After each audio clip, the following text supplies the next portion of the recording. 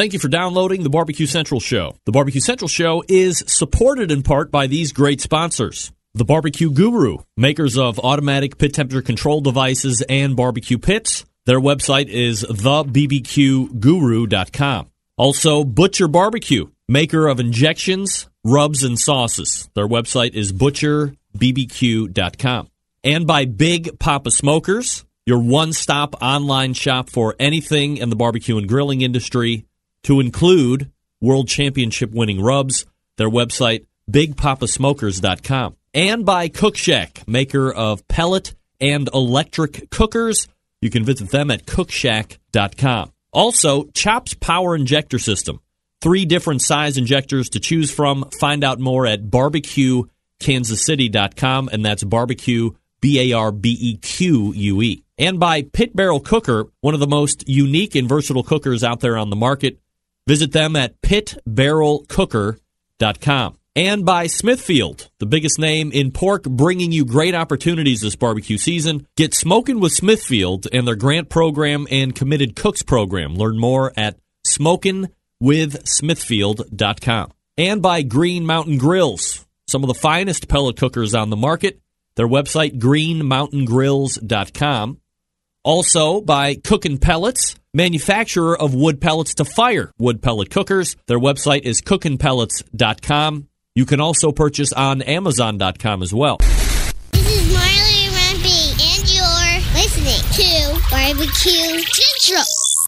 So to get that perfect barbecue, you use wood. Are you sure it's safe? Whatever. We put the lighter fluid on, strike the match, and... Oh! Should we call the fire department? That might be a good idea.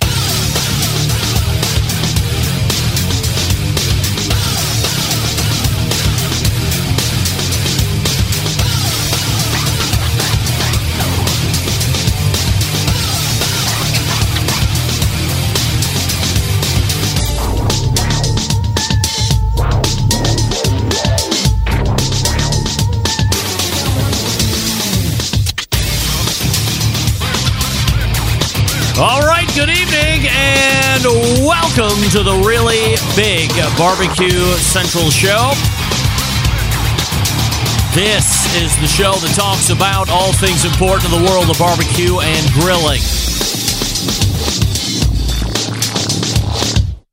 We're broadcasting live and direct from the Rock and Roll Hall of Fame city of Cleveland, Ohio.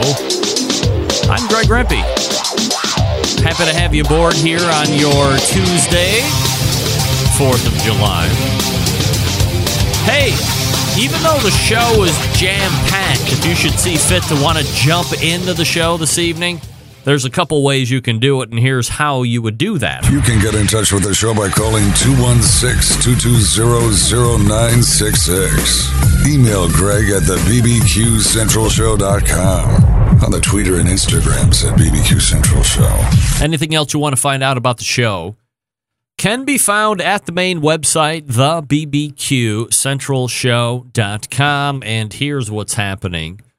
Because nobody got the newsletter. That's right. No. I have to imagine there is a sizable portion of the Centralite listening audience that thought for sure there was no way that Rempe is going to saddle up and do a show here on July 4th. Well, guess what? You're wrong. You're wrong. How dare you question my integrity and my loyalty to the show, and not to the show only, but to the Centralite public. You realize, of course, that there will be thousands and thousands of Centralites that will be waking up tomorrow ready to consume the Barbecue Central Show podcast, which the overwhelming majority of you do, Wednesday through the following Tuesday, whatever it is. And they're going to wake up and they're going to want a new Barbecue Central show tomorrow, which is Wednesday for those of us taking it in live today. Because the number is meager. The live number, folks, is meager tonight, which I get.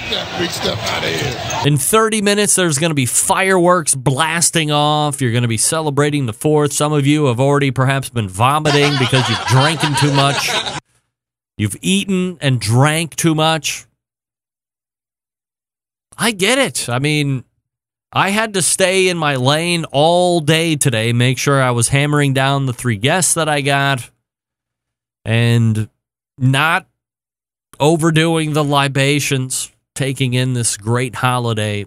And this is a great holiday. Whether you are Republican, Democrat, or likewise, folks, I'm here to tell you, I've taken a recent survey, and this still is the best country to live in on the face of the earth. It is. Even though North Korea is blasting off intercontinental ballistic missile successful tests that could, in fact, reach Alaska if they so desire, never fear, for tonight we are talking about barbecue and grilling stuff. And real life will have to wait yet another day. So, do me a favor.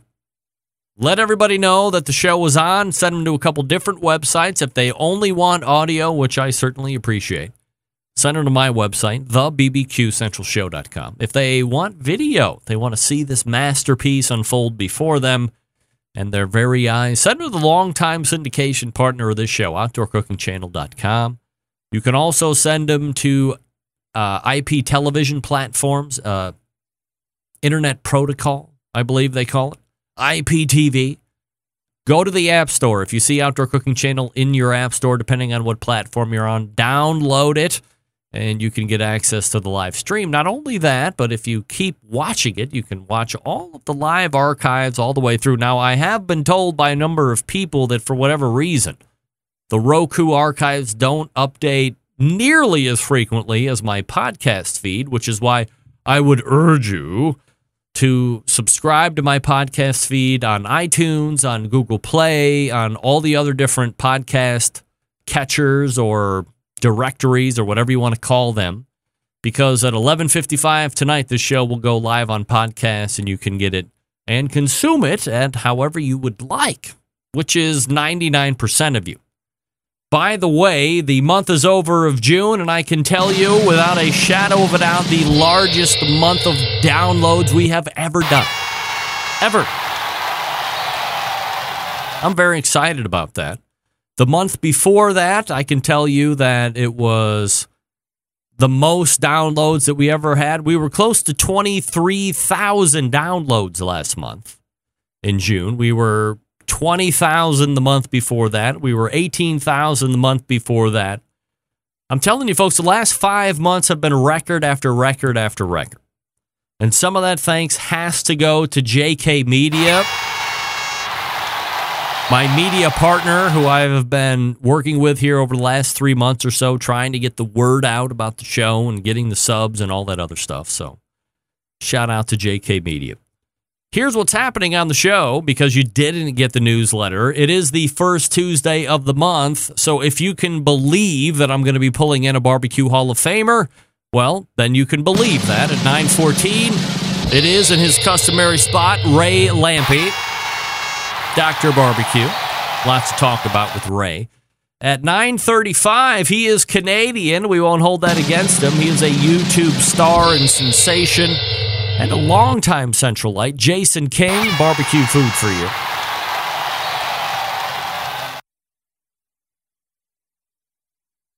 And then at 10:14 and potentially 10:35, he currently has a baker's dozen number of Emmys locally in the San Diego, California area. Sam, the cooking guy, joins me as well. Probably been about 6 or 7 months since we had Sam on the show. So looking forward to talking with all of those gents. Sam, Jason, and Ray rounded out. Of course, should free time allow, love to have you on the show as well. 216-220-0966 or the email greg@thebbqcentralshow.com.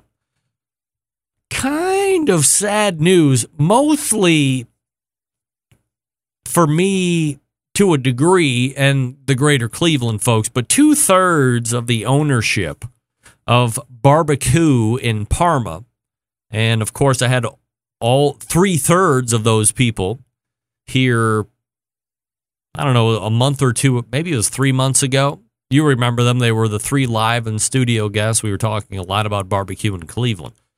But 2/3 of those, John and Barry, have sold their interest in the restaurant back to the now current owner, Danny, who was also in the live segment guest portion of the show when they were all down here.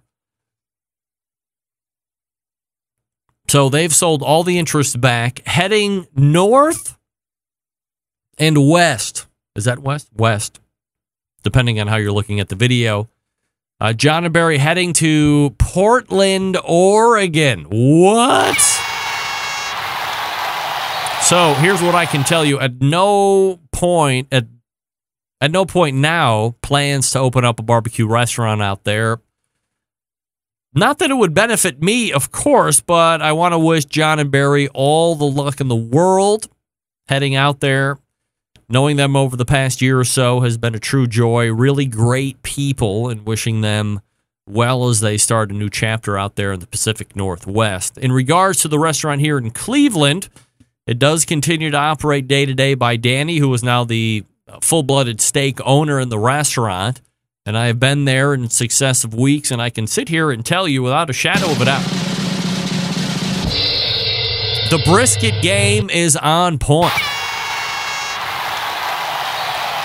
More updates to come as they develop at one of my favorite barbecue restaurants here in Cleveland. In fact, one of the 3 that I will actually recommend, and now I guess it would be 4 because one of them has opened up a second location. So there's a BBQ in Parma, there's Mabel's downtown on East 4th, and then you have Proper Pig, which now has 2 locations, one in Lakewood, one in Menor now on the east side. So they got you covered east and west. Very excited about that. But still 3 businesses, 4 locations to tell you about, but 3 businesses. A programming note here before we go into the first break.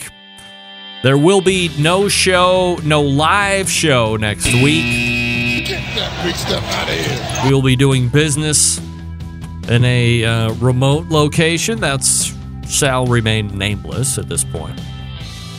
So we'll have probably the Blake Carson show next week. If you missed that, you're going to love it. Folks, let me talk to you quickly about the Barbecue Guru. If you're looking to turn up the heat on your barbecue skill this summer, you're going to need to get your hands on the most advanced barbecue automatic pit temperature control device ever on the market. Of course, we're talking about the CyberQ Cloud. That's right. The CyberQ Cloud is great because you can hook it up to your local area network. And then once that's done and you have paired it with that particular device, now you are pretty much free to roam. You can pop in your pit temperatures, you can put in your probes for the internal meat temperatures, and then if you were at the grocery store or maybe you're in an uncle's house, whatever, you can monitor the internal temperature of the meat. You can also monitor the pit temperature. So if the meat is cooking too slow, you can make adjustments right to the pit temperature on your smart device that's connected wherever you are through CyberQ Cloud.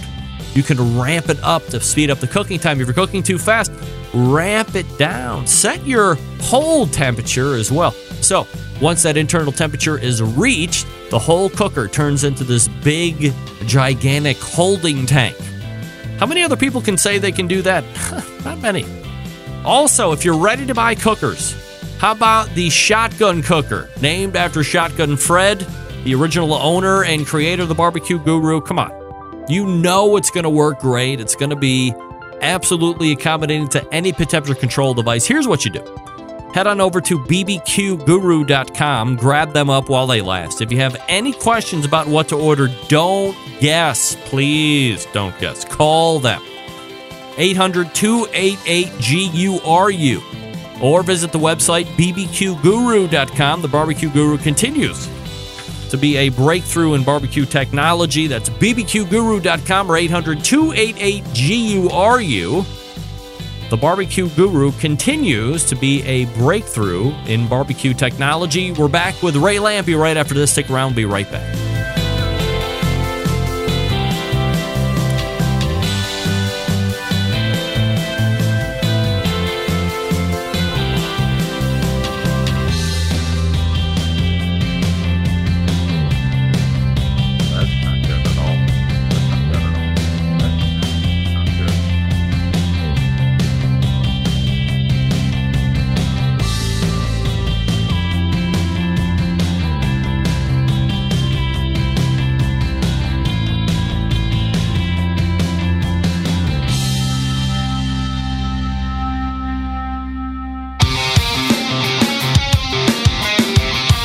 Broadcasting live from the BBQ Central Radio Network studios in Cleveland, Ohio. You're listening to the BBQ Central Radio Show.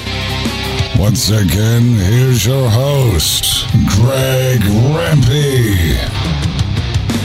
Hey, you love to barbecue, you love to compete, you love to win. Do all three with help from Smithfield. Since 1938, Smithfield been producing high-quality, fresh pork products. And now they invite you to get smoking with Smithfield. If you are a competitive barbecuer, you can join the Committed Cooks program. Last week, one spot left, so maybe you can't. I'll have to double-check that. Members who commit to cooking with premium hand-trimmed Smithfield fresh pork will receive swag and other great prizes. Commit to cooking with Smithfield. See what's going on in barbecue at smokinwithsmithfield.com. That's smokinwithsmithfield.com. Yeah. Sometimes it's hard to find the cursor, you know? Yeah, all right. Anyway, here's what's happening. Stick around for this.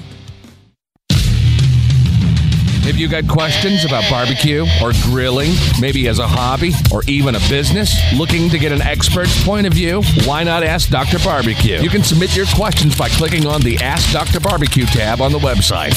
The doctor is in. Here's Ray Lampe with his nurse, Greg Rempe. Dr. Barbecue. All right. Now we got to see if Ray's going to show up here. Let's see.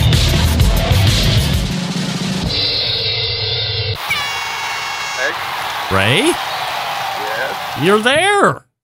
Hi, Greg. Wow, look at you. I don't see you on the camera, though. You, like, mobile? Yeah, I got my phone. I'm sorry. Oh, that's all right. So are you, like, racing back from some remote location, or, like, what's the deal? Sort of, yeah. Yeah? I was, we came back from Grillstock last night, so I thought I'd be set up by now, but I'm not set up in my office. But I'm ready to do it this way, if you don't mind. No, that's fine by me. Ray Lampe joining us here on the show. So, Ray, you mentioned it, obviously, that you were just at Grillstock.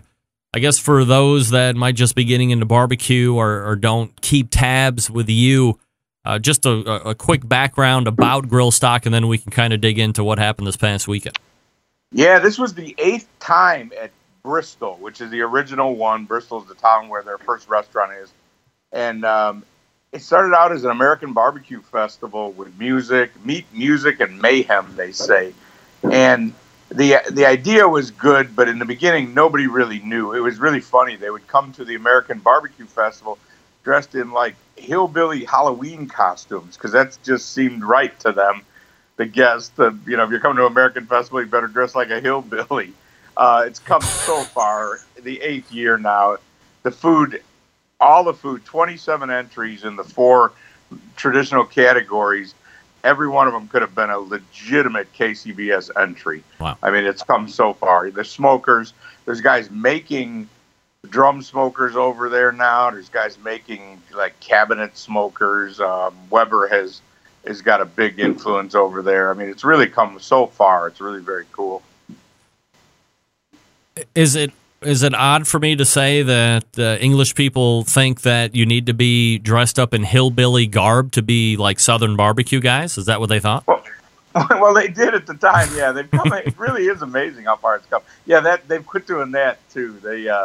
It's still Grillstock. You see some interesting things. They're big right in the area where it is they're big on these stag and hen parties.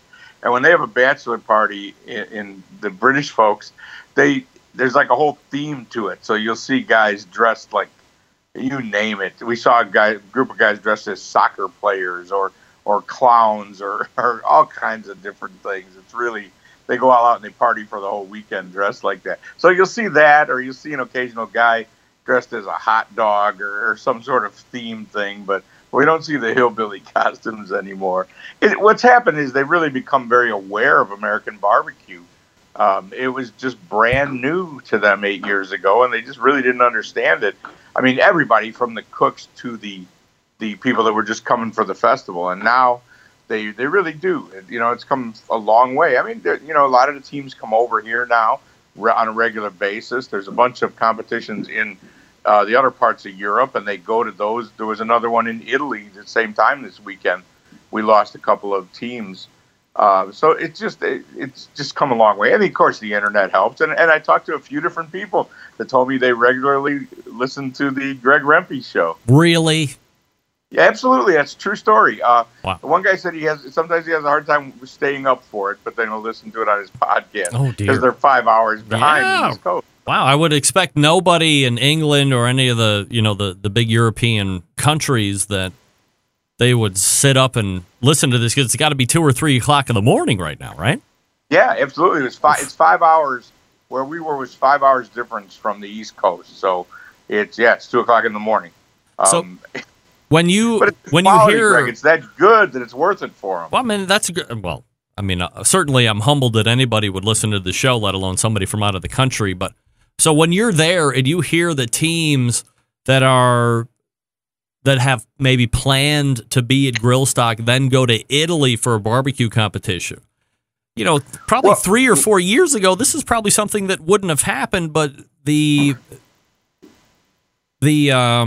excitement and the popularity of barbecue has really grown over there, and now it's taking teams out because they see the competition over in Italy. Yeah, that's exactly right. Wow. And I mean, it's just growing. I mean, part of the reason those teams would have gone there is we're not a KCBS contest at Grillstock. Don't really want to be. It's just a different thing. But they're going for KCBS points. There's a European circuit, a Team of the Year thing.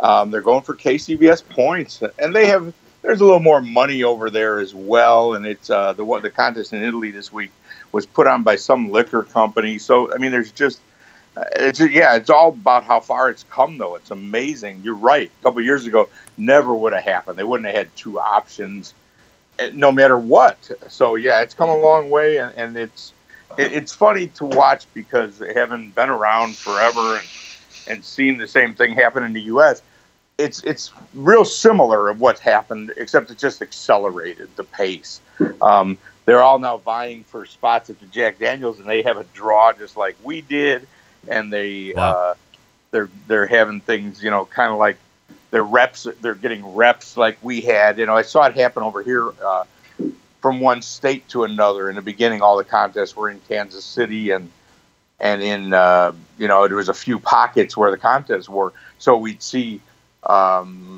Kentucky as an example. All of a sudden there'd be one contest there, and everybody would go there because it was an automatic qualifier. And then some of the more remote places, the Dakotas and stuff. And that's what we're starting to see over there too. It's really interesting to see the similarity. It's just so accelerated probably because of the internet. I was telling somebody this weekend, I remember the days waiting for the KCBS bullshit to arrive and reading it because that was the only way we got the news. From a meat quality standpoint, is there no difference at this point between what the teams here in the States get and what they get overseas, or is there still a little bit of a discrepancy? No, it's very similar. And it's funny, I was talking to a butcher over there, a meat cutter that has a company, and he is cutting meat in the American style. And he said he didn't know that anybody else was, particularly for the competition guys. They want their pork butts to be squared off like ours are and that sort of thing. The briskets, I mean, the animals are different, so it's hard. But what they're doing mostly is just bringing American meat over. It's coming over anyway, so they just have sought it out and found out where were the Creekstone is a perfect example. I was kind of involved bringing the first whack of briskets from Creekstone over there. But they were bringing loins, steaks and stuff like that. So it was just a matter of bothering to bring heavy briskets over. There was no need for them, so nobody would have bothered putting them on the truck. It's funny, I did the first ever competition-style cooking class in England, and Creekstone agreed to ship some briskets over for me because, these guys, that's what they wanted. So once we showed it to them, if it was available, they would have bought them. And we shipped like 40 pieces to England, and I got there to the place, and they were eye of rounds instead of briskets. Oh. We had a refrigerator full of eye of rounds. Wow. With no real need for them. It was unfortunate because the briskets were so different. What we were seeing, just because the animals were different, were real big, and the flats were 3/4 of an inch high. I mean, it was really nothing you could really cook for competition. So I think the briskets are almost all American meat. I think the pork, they're just cutting it appropriately and bringing in American meat. Ribs as well. Same thing, the animals are a little bit different. So for ribs, it's kind of tough. And chicken, that's not a problem. That's the easy one. So the guys at Grillstock, they have the restaurant now. They did the book last year. And I forget how many years Grillstock, the festival, has been going on. But, I mean, when you talk to John out there and kind of pick his brain about where this whole event is and everything that it entails at this point, did he imagine in his wildest dreams that it would get to this point? That's a good question. I don't know. I think so. I think, but, you're a dreamer when you're the kind of guy that would put on a big festival like that. And actually, we talked about it this week. This was the 8th one in Bristol. Wow. There were 3 in Manchester and 1 in London. So was the 12th one over there, the 12th festival. But when you're the kind of guy that dreams that I'm going to have this big meat and music festival, I think in your in the back of your mind, your dream world, this is what it looks like. I did say to him though, what you guys have dreamt about, here it is. We get to live it now because it really, it actually expanded this year. There's a square right adjacent to where we've had the festival. It's this really neat little, I don't know, I wouldn't call it a park. It's all, it's right along the harbor there, along the water. They call it Harborside. And there's a square that was adjacent, but the square is kind of a different thing. And we never expanded over there because it was really going to be a big move. And it finally did this year. And it changed. It made it even bigger and better. It's a big festival at this point. I think they were talking about 9,000 people on a day being there at one time. Would you classify this, if you're a barbecue aficionado, as being a bucket list item at this point? I would. I think there's still some bias about it because it's not KCBS. The one time they had a festival in London, we did have KCBS come and run the 4 categories. And nobody, when we got done, nothing against KCBS, but when we got done, nobody wanted to do that again because we just do it differently. If you've seen the pictures and the video, we judge it right on stage. We had 2 tables this year, which we usually, for the 4 main categories, only have had 1. They would eat 2 categories a day, but it just got to be too many. It's 27 entries, and the judges would do it. One of the things that really hurt us was the food became so consistent, I guess is the right word. If 27 samples of chicken is one thing, if you're getting a wing and a dry rub leg and a breast, when you're getting 27 thighs with Blues Hog on them, it got kind of rough. But anyway, we judge it out in the open where everyone could see, and I'm there hosting the judging. So it's because explaining to people, instead of hiding in the back room, we do it out in the open, and the people sit there, and frankly, there's no nice way to say it. They eat the half-eaten chicken thighs after we get done with them. It sounds nasty, but it's just how it is. It's Grillstock. It's just a different kind of thing. So anyway, there is still bias against it. So if you're a KCBS snob and you think nothing else could ever work, it'd be fun, well, then don't come to Grillstock. But if you're up for just a good time, I don't know that there's a better festival for the public in the world, a better barbecue festival for the public. Because the only ones we have where everyone gets to eat are the rib burn-offs, and that's just a specific thing. It's almost like fair food at this point. Those guys are cooking specifically to sell to the public, and that's fine. Nothing against that. This is not that. I mean, our judge will take a bite of a chicken thigh, score it, and a guy sitting there on the bench, if he wants to eat the rest of it, he's welcome to. I mean, there's nothing else like it. But it works. The people love it. I always joke with them because, like I said, I'm up there on stage talking to them with a microphone. I always joke with them because, at the beginning of the day, everybody's a little uneasy, like just taking the food off the judge's plate. But I can guarantee you by, 10 minutes later, they're all doing it. And it's just a lot of fun. So I don't know. To me, there's no, and then there's stands around as well. Grillstock had a big stand selling food, because of their restaurants. Yep. The Beefy Boys won the burger category the second year and did well. They were a barbecue competition team. They came over and did the World Food Championship a couple times, and they have a stand, and we waited in line. Well, we cut the line, actually, but we ate a Beefy Boy burger for dinner two nights. There's Christian Stevenson, who is DJ Barbecue. Christian's friend of Jamie Oliver's, and really has made a big name for himself over there. And he's just a great guy. Christian's got a stand cooking. If you saw those video I did, like a 110-pound leg of cow spinning on a spit, and they shave some off and make you a sandwich. I mean, there's really interesting, fun vendors as well. And then there's big entertainment. It's funny because most of the bands I've never heard of, but they're a big deal in England.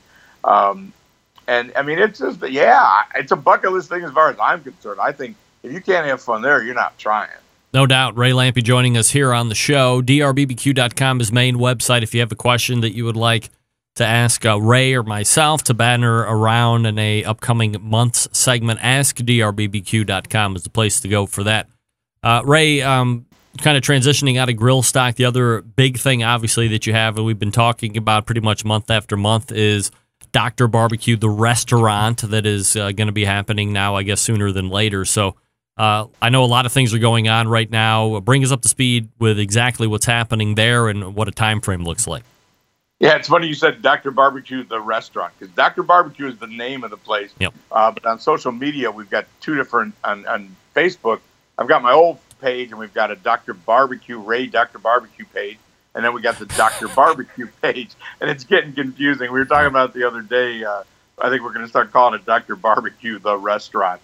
But anyway, yeah, we have broken ground. It was a kind of a small industrial building. A little steel company was in there, and the building's now been gutted, and we're just waiting. The permits we're waiting for them to come through. It should be any day, and then it'll go fast after that because it's just an empty building, and the plans are in place. The builder said the plans were the best he's ever seen, wow. Which is, although of course the city rejected them first whack, but you can expect that. But everything's in really good place right now. We should start soon. I'm excited now. Now we're ready to get after it. I saw that you have in place a fairly well-known pitmaster out of Lockhart to take up some of the barbecue stuff along with yourself. Yeah, Lee Jasper is the guy's name. Suzanne and Roger are my partners here, and they've got a kid going to college at Texas A&M, so they go there all the time. And it's really what inspired them to want to have a barbecue restaurant. And in Bryan, Texas, there was an offshoot of Kreitz Market, and they met this nice young man there, Lee, and his wife works there too, Maddie. And Lee had started working in Lockhart, working under Roy Perez. If you know who Roy is, the guy with the big mutton chops, and was working there. And Roy, of course, Roy's been there for 30 years, and I don't think he's going anywhere anytime soon. So, but they opened this offshoot in Bryan, Texas, and Lee and his wife were tasked with going down there to run the place. So he was basically trained by Roy Perez and was running the offshoot of Kreitz Market, called Kreitz Market in Bryan, and he was just, he was looking for something different to do, and we were looking for a guy to come and really run the pits every day, because I'm not going to do that. I'm too old for one, and my value is doing what I do, getting out there, and I'm not going to quit going to Grillstock, and I'm not going to quit going around the country to do the things that I do. So we needed a guy, and it's worked out well. He's here working at the other restaurant now, at their restaurant, Dat's, and just a really nice young guy. It's funny, Sandy always laughs because he calls everybody sir and ma'am. Never, ever does he not call you sir or ma'am. He's just the politest guy you ever met. But he really knows how to cook a brisket in the Kreitz tradition. I mean, he was trained by Roy Perez, so we feel real lucky to have him. And we sort of think of it as a grasshopper kind of thing. Lee's only 28 years old, and I'm a little older than that, and he's well experienced in that field. He's still young for a barbecue guy, so I think the combination of us is really going to be a lot of fun. Is there any target date on when you might be opening, or we don't? We're still talking about the end of September. Right. My guess is it's going to get pushed back a little bit from then. If I was guessing I'd say the middle of October right now. All right. But within a few weeks, once we start working, then we'll have a pretty good guess. What is it now? It's July 4th. Yep. By the end of July, we'll have a solid date of when we're going to open. All right, could be World Series time. It's Ray Lampe. drbbq.com is his website. Ask drbbq.com if you have a question you'd like us to talk about on an upcoming show. On a July 4th, Ray Lampe avails himself here to this show, which I certainly appreciate. Ray, always appreciate the time, man. Thanks so much for doing it. Yeah, glad to finally catch up, Greg. I'll talk to you soon. You got it. There he is. It's Ray Lampe, everybody. Yeah, hey-o. All guests on the Barbecue Central show appear via the Smithfield Hotline. Sorry about that. Yummy. Hit the wrong button. Whoops. Oh, I got to show this too, right? All right. Come on, it's a July 4th show. We're just muddling through it here. Sorry, Ray. Cut you off. That's all right. He's got to go. He's got to go watch fireworks here. They're getting ready to go off in about 15 minutes. I'm going to tell you about a new brand of firework called the Cook Shack Cooker. That's right. Cook Shack manufactures smoker ovens for barbecue lovers with any amount of experience, whether you barbecue in your backyard, on the competition circuit, or in a 5-star dining facility. Cook Shack has a unit that will do the job, and with a full line of barbecue sauces, spices, pellets, and wood chunks.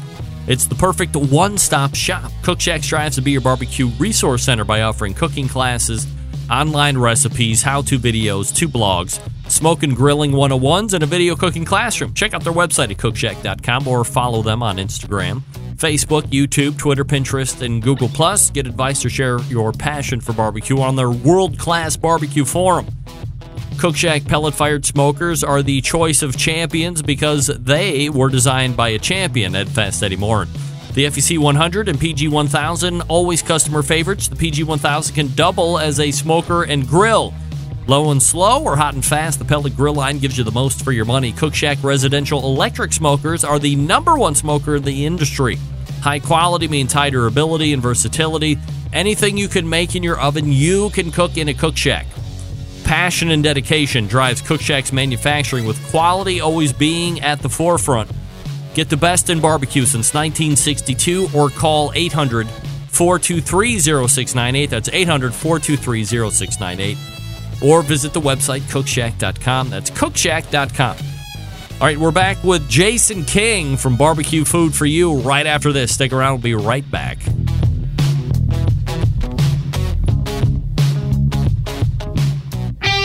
Ready to get on the air? Call 216-220-0966.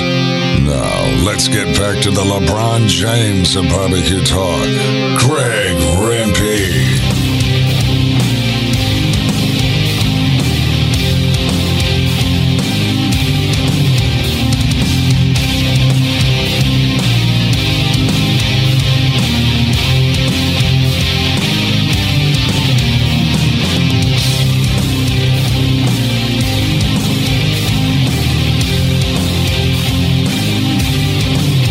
Hey, this portion of the show being brought to you by Green Mountain Grills. Manufacturers some of the best pellet cookers out there on the market today. If you're looking for a big cooker to house a lot of food, they got one for you. Medium size, got you covered there too. Something to take on tailgates, no problem. Got you covered there too. Also, supply you with pellets to cook on those pellet-driven cookers. You can also get that high-heat pizza oven, which is absolutely phenomenal. I love my Green Mountain Grill. You could love yours as well if you just visit the website greenmountaingrills.com. All right. Well, trying to call Jason. Okay, here we go.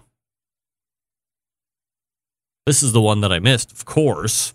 But nevertheless, if you are looking for YouTube advice, if you're looking to talk to a guy that is solely about barbecue food for you, this is the guy you got to talk to. You know who he is. Come on, he's a loyal Centralite. Everybody sees him around. It's oh, hold on, Jesus Christ. Sorry, wrong button. Jason King joining me here on the show. Kinger! Hello. Hey, Rampy, hey. how's it going? Good. Thanks for having me on the show. Happy 4th of July to all my American friends. Yeah, and happy belated Canada Day to you like a day or two ago. 150. That's a big number, right? Yeah. Yeah, all right. Well, 150 years. I mean, it's certainly no whatever number of years we're at, but keep up. You'll make. So here's the deal. Over the weekend, I was in, dare I say, Pittsburgh. Get that big stuff out of here. Being a Cleveland guy, it pains me to say as such. Football reasons only. And I was at this restaurant called BRGR Burger. And would you believe that as a appetizer, if you followed me on Instagram, you saw it, poutine. Poutine's everywhere. Yeah. Talk to me about poutine. Poutine. You can get poutine now. You can get poutine at McDonald's around here. Really? Any fast food place. So homemade fresh fries. The real thing that's always missing is authentic cheese curds. Yeah. So, but not breaded cheese curds, just the curds part. Yeah, just the cheese curds. Yeah. And the true traditionalist, it has to come from Quebec, where the French people are. Do you need to have the green scallions and onions and all that? Oh, no. And there's poutine places. You can add almost anything you want on there. They get wild. So even downtown Toronto, there's street vendors, the street truck people, straight poutine, but dozens and dozens of things and different ways you can make it. So it's really up to you. Yeah, it was like me and my middle daughter were eating the poutine. My little one wasn't having any of it.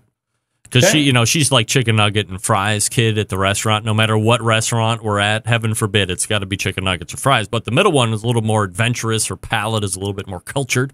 And I was like, hey, look at this poutine. What is that? It's fries and gravy and cheese and maybe some bacon. They said we can add an egg if we want to. I mean, we didn't add the egg, but we did everything else. And I forgot to, I hate green onion in general, scallion, all that. I hate it. I forgot to get it off. So I had to go through and pick everything out, but well worth the labor. I mean, it was delicious. Oh, yeah, and that's what I mean. The places around here, you can add so many different toppings. You can almost build the way you want. Yeah. But it's like a meal before you actually need to order the meal, I guess. It's been around here for so long, you kind of just get used to it. I know. Yeah, Canadian delicacy that the Americans are just getting introduced to. Absolutely fabulous. All right, Jason, so let me talk to you quickly about your background before we get into the YouTube stuff and the barbecue food for you. Are you somebody that grew up in a kind of a live fire environment? Is it something that you picked up after you got out of the house and became a professional and all that stuff? Where's your indoctrination into this? Ted Reeder, when I was a kid growing up, he used to be on TV every weekday. So you'd have your morning cartoon shows, your hunting and fishing shows, and then Ted Reeder would come on. King of the Q. Legend. So yes, started watching that. I had to be 8 years old. Yeah. And then go out, start playing with the barbecue. And as I grew up, you had to cook. You had to learn to cook if you want to eat. So I'd always go to the barbecue so I can make a mess, and it was real easy to clean up, right? Were your parents like real big into live fire, or was it just you? No, we always had a barbecue and everything, but I took it to the next level. Even before I started the whole barbecue food for you, I think I had 4 barbecues at the time. Wow. So it's just something that's grown and started as a kid by watching Ted Reeder on TV. It used to be on cable TV every weekend. So would you equate Ted Reeder to the American version of Steven Raichlen then? Ted's wilder. Yeah, I mean, Ted's way cool. There's no doubt. Ted's the man. I love Ted. I have Steven Raichlen on my show once a month, as you know, but I mean, Ted Reeder is a beauty. Yeah, well, you pick up a Ted Reeder cookbook, it's different than any other barbecue cookbook out there. Yeah. I hate to say it, but most of them are pretty much all the same content, right? You got your steaks, burgers, chicken, everything has to sell to that big wide open market, and those are the types of recipes people want to see. But you open up one of Ted's books and you never know what you're going to get, right? It's mild to wild, still throws in the steak, all your normal recipes, but the books are just outstanding. Yeah, I love Ted Reeder. Yeah, watching him on TV and then reading his books, and he's a Canadian. Yeah, So- even better, right? Yeah, Somebody you can glean onto. So talk to me about when you decided that this YouTube thing was something you wanted to be a part of, because I think there is a lot of people are on YouTube, a lot of people subscribe to stuff on YouTube, but it's different than when you are doing live content. When you're a content producer, there's a whole different level and line of responsibilities that are on you, and you start to build a following, and then there's certain responsibilities, and what does my consuming base want to see? What do they want me to make next? It's a huge question, of course, but kind of start from the top, from when you said, hey, I think I want to start a YouTube channel and see where it goes. Well, it didn't start with YouTube. It started with my friends coming over, and I was always cooking great food, and they actually liked it. So they sort of pushed me in the direction, start taking pictures, and the pictures came out. I'm surprised at some of the pictures I take, actually. They almost look like they're out of a magazine, right? But it's just me in my backyard. So I started taking the pictures, started a Facebook page, and all the other social media accounts that went along with that, and then started posting videos. And it's at first I never thought about it, but it's a great way to be creative, and you're inspiring people at the same time. And the best compliment, you probably get it when people thank you for your show or the work you do. So it's satisfying at the same time. I have a good time. I got to eat anyways, so slap at the camera, right? And I'm not doing anything fancy. I show everyone what to do. Everything is pretty easy. I don't go too wild with any of the equipment or hard to find ingredients. So it's something that people can actually cook for themselves. And I guess that's the key, right, Jason, is to when you're doing it, obviously it's a little bit more of a pain in the butt when you have to set up the camcorder and you got to edit. It takes more time. You have to explain everything because usually if you're in the kitchen by yourself, you just whip stuff together. But yeah, you have to set stuff up. You have to take your time, explain everything. So yes, actually cooking something that would take you an hour might take you 2.5. But that's the easy part. It's once you get into editing all the video. Yeah, so pull back the curtain if you could. If you are going to be doing, for instance, you have like the potato volcano thing, which is very awesome, or you have that bacon taco situation that you have. I mean, any of your videos are absolutely, dare I say, succulent to watch, and you want to eat everything that you make, which is good because that's like the whole idea of the show. But from when you start to when you actually upload, what kind of a time commitment are you in?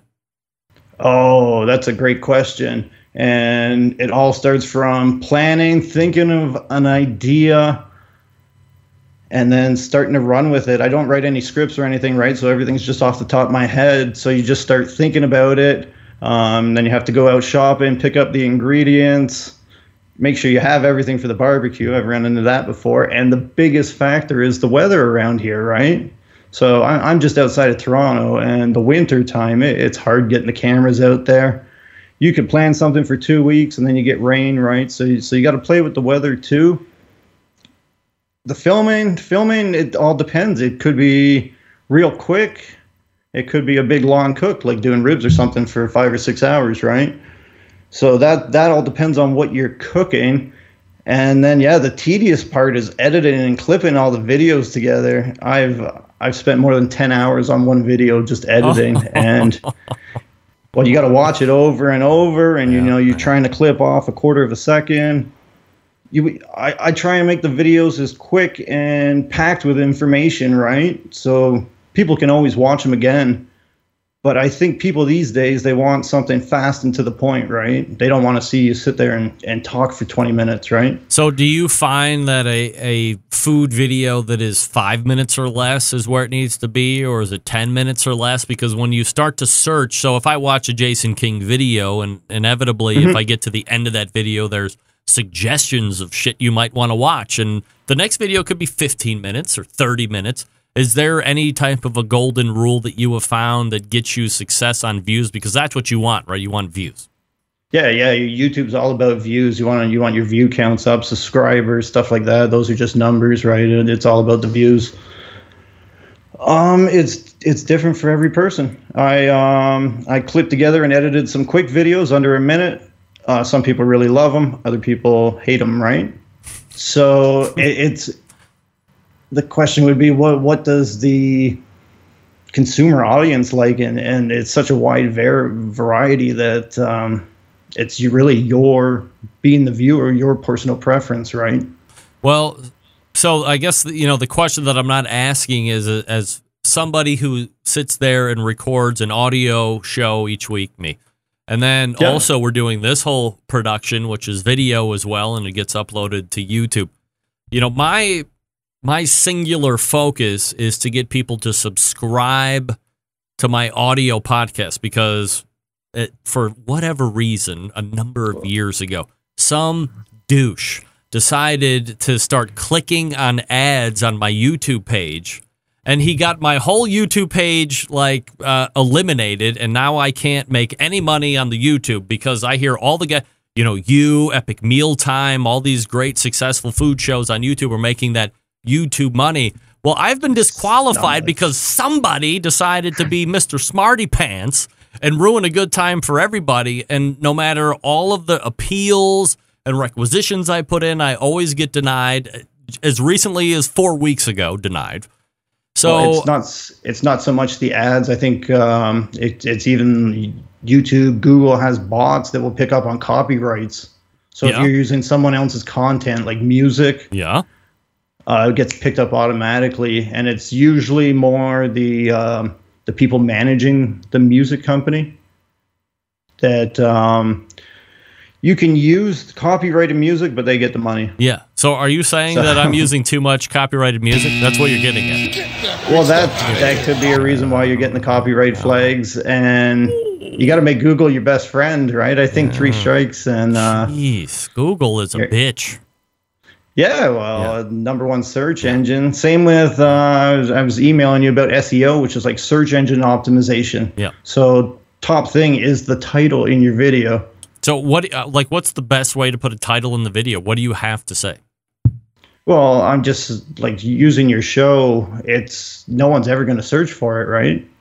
If you're trying to drive traffic to your site, who's going to search for episode 7?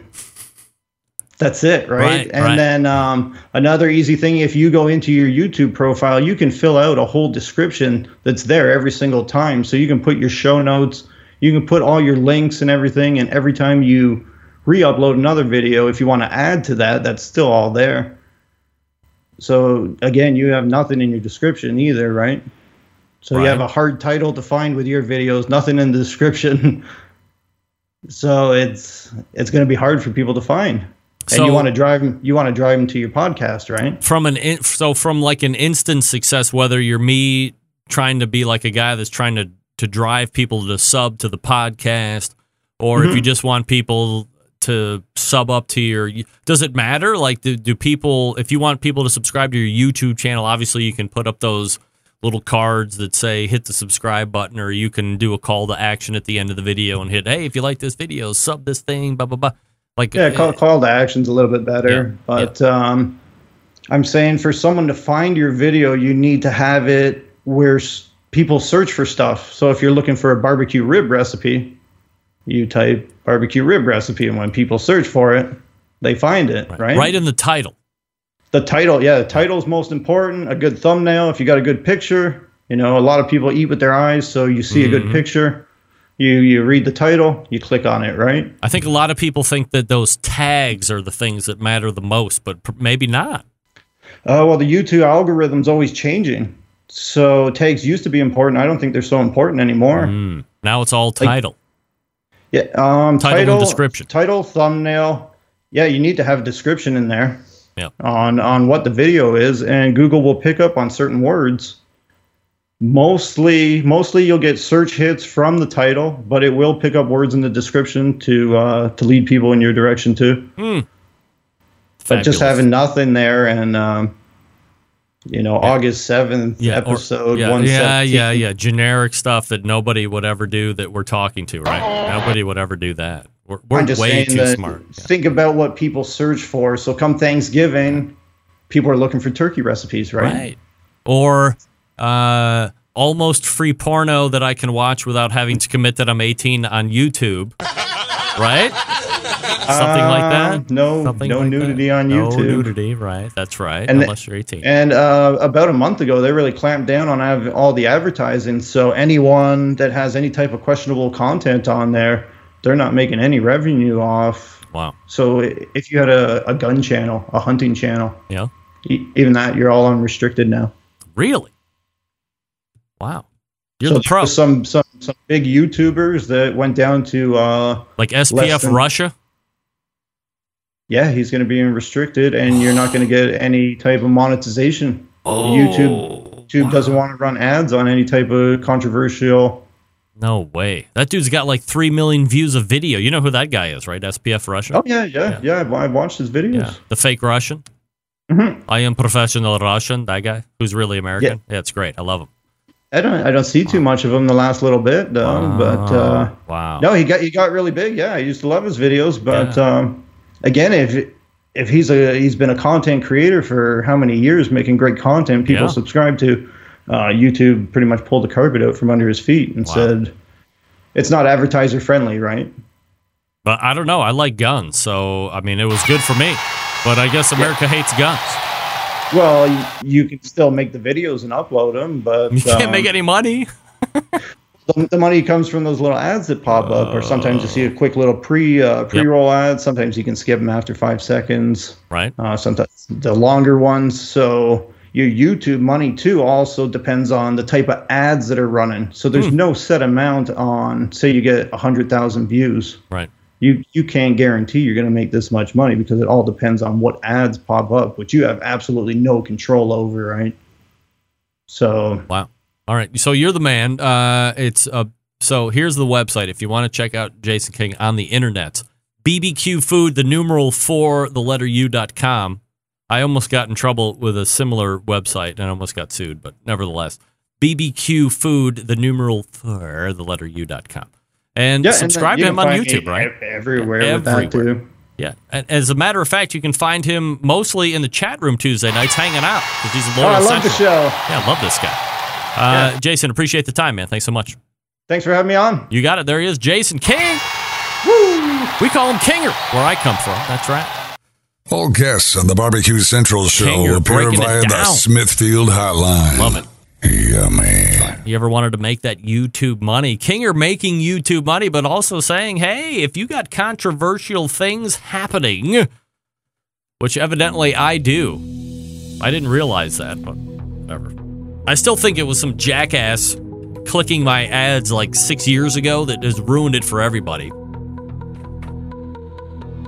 You know, I have a 2-hour show when I was talking about segment times, like which ones hit. I mean, mostly 2-hour shows probably aren't in the wheelhouse of everybody's attention span. That's why you need to sub up to my podcast. All right, folks, are you looking for a versatile smoker that's easy to use? Check out the Mac 2-Star General Pellet Grill. Hold on a second. All right. Big Papa Smokers is the one-stop online shop for all things barbecue. Curated selection of the best outdoor cooking products ever.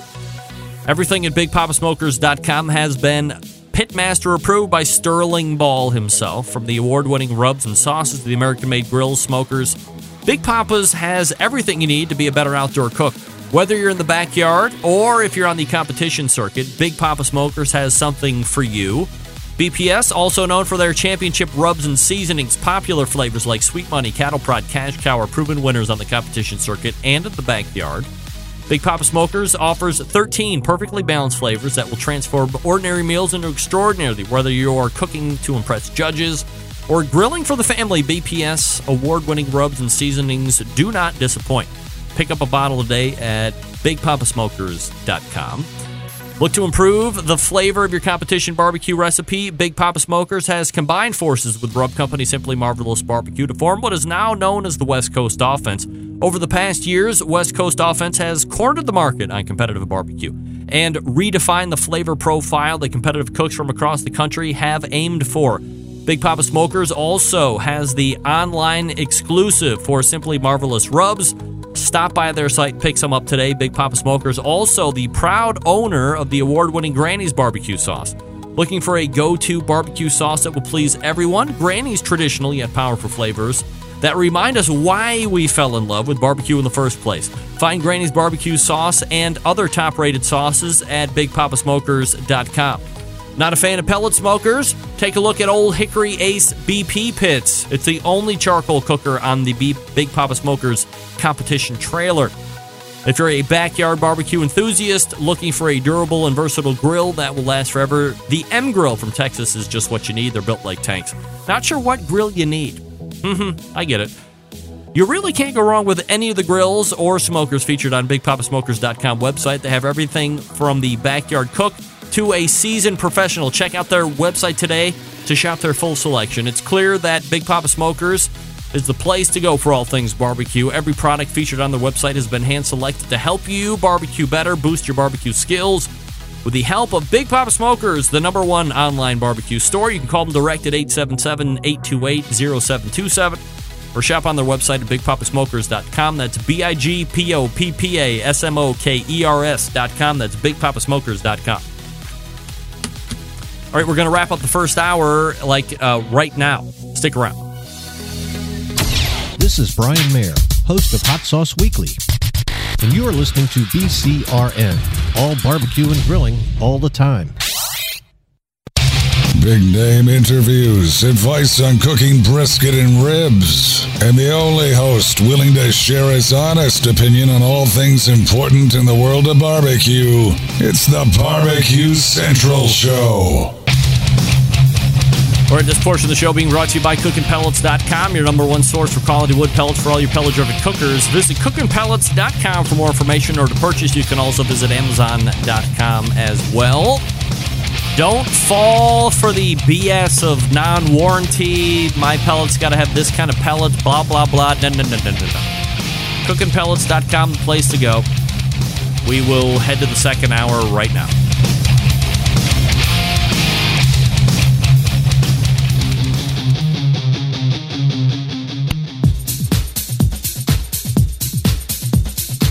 Happy to have you aboard here for the Really Big Barbecue Show. Boing. We cook because we have to, and we grill because we want to. Hit me! Fine, how's it going? You have a great show. I'm a big fan. Boing. So what seems to be the problem here? This man looks like he's dead, and he's in the crackle.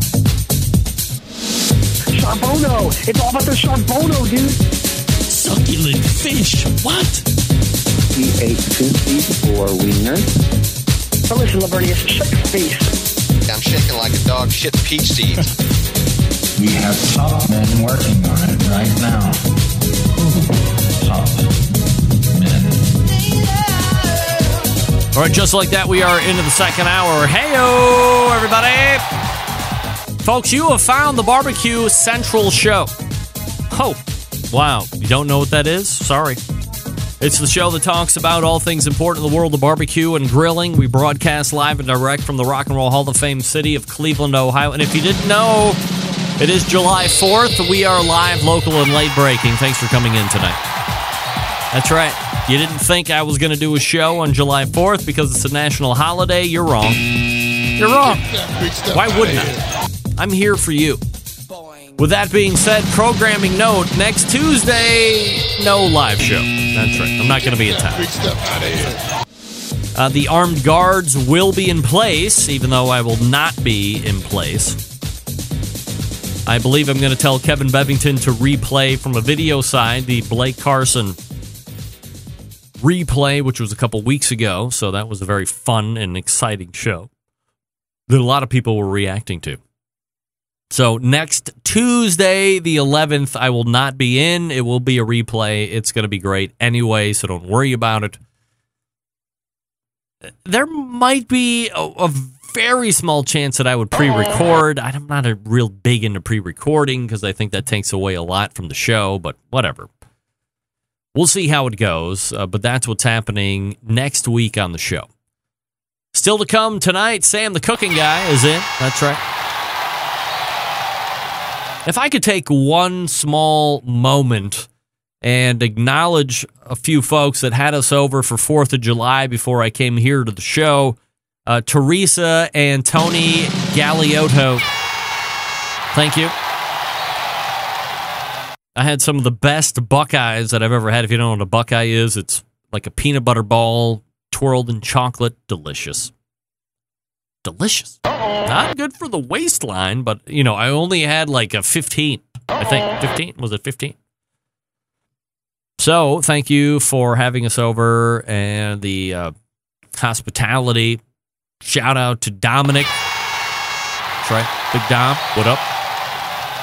The National Pro Barbecue Tour presented by Sam's Club rolled into Bartlett, Tennessee this past weekend. This was a regional final that sends the top 10 teams to Bentonville, Arkansas for that national final on September 7th.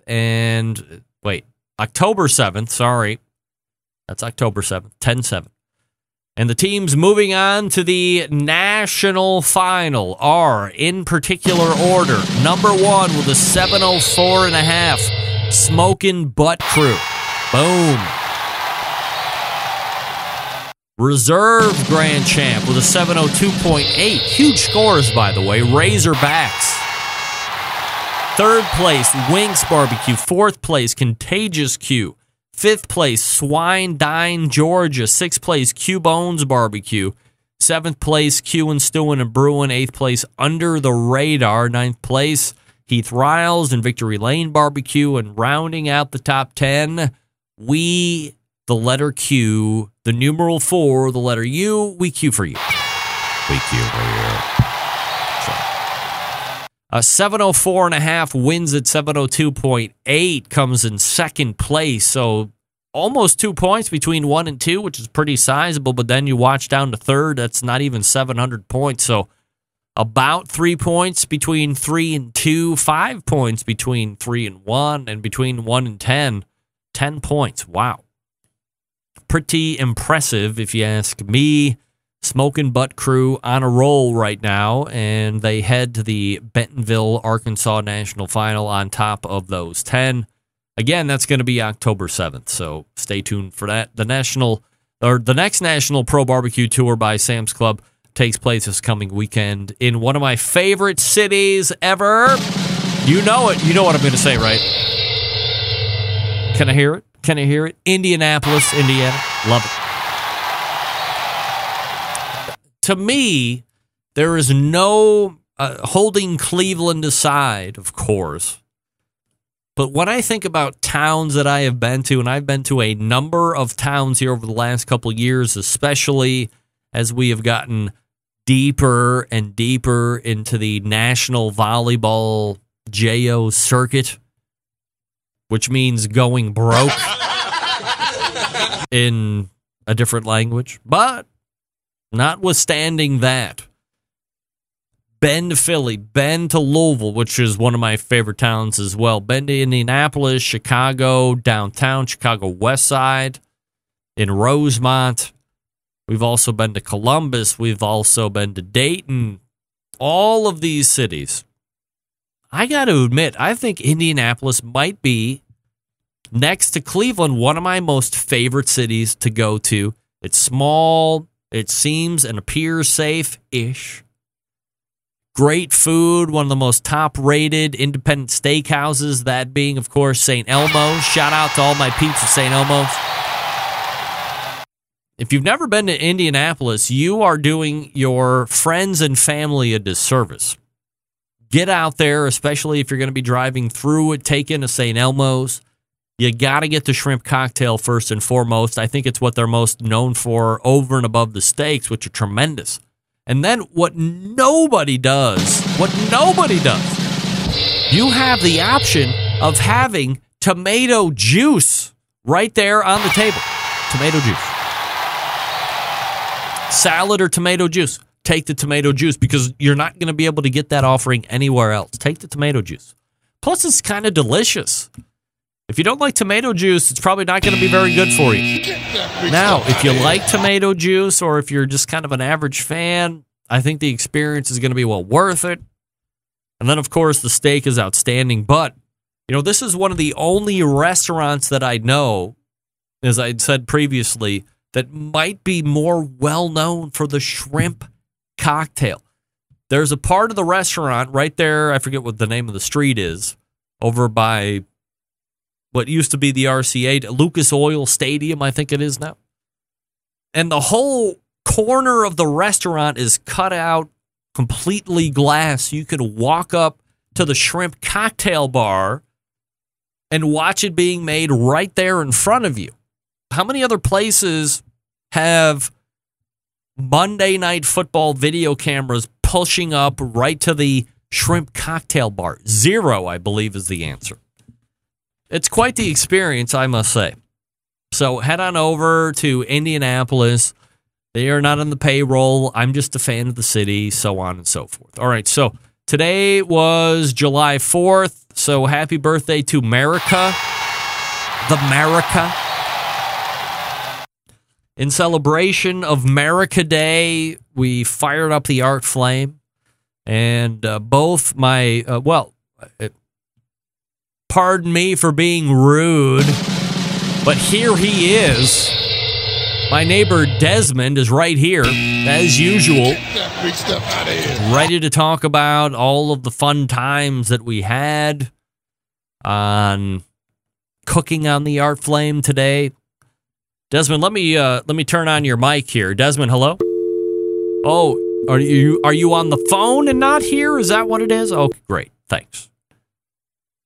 So as you can see, neighbor Desmond continues to be a non-fan of the show for whatever reason. But we took the new cover off the art flame. If you follow me on Instagram, Twitter, Facebook, all that stuff. Denver Cavan sent me a new top or a new cover to the art flame, which I appreciate. Thank you, Denver. And a scraper, which is like specially made. Very nice. $40 retail if you want one.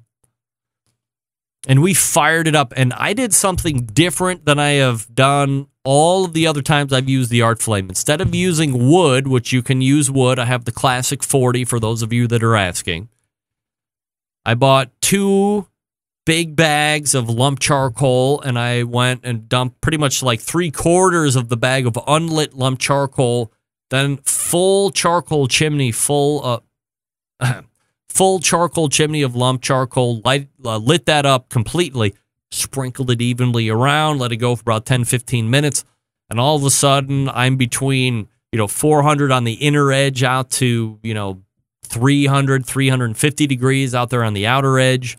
We did a lot of bacon, pancakes, French toast, scrambled eggs, cubed potatoes, hash brown potatoes. We did toast, we did sandwiches, you name it. You can do it all in the art flame. I love it. I'm a big fan.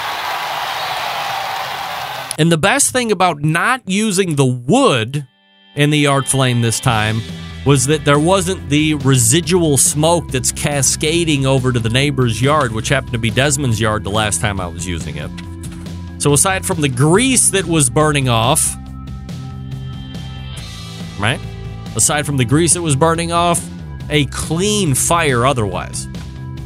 So very excited that lump charcoal is a great fuel source. Now, grilling season is officially open for business, and the place to head for all of your barbecue and grilling needs is Butcher Barbecue. Certainly.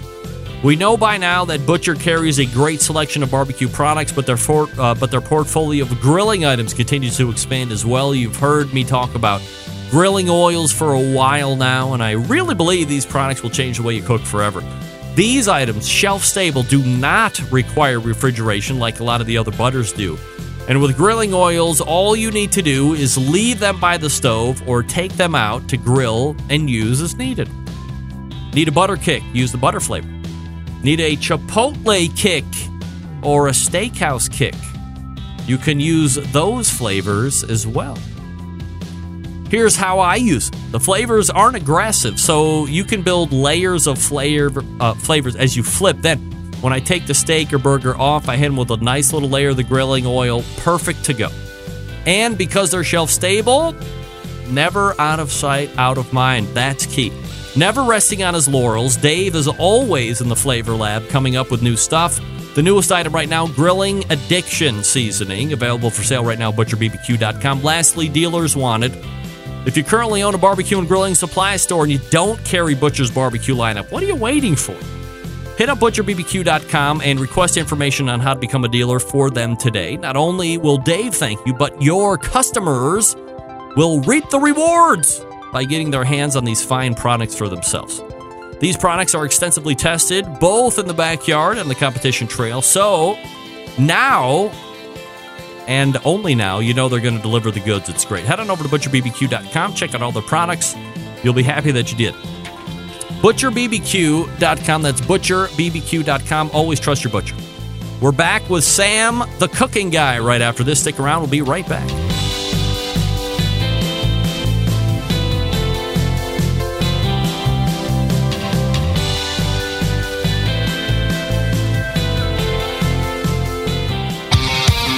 The only show giving you a monthly visit from a doctor of barbecue.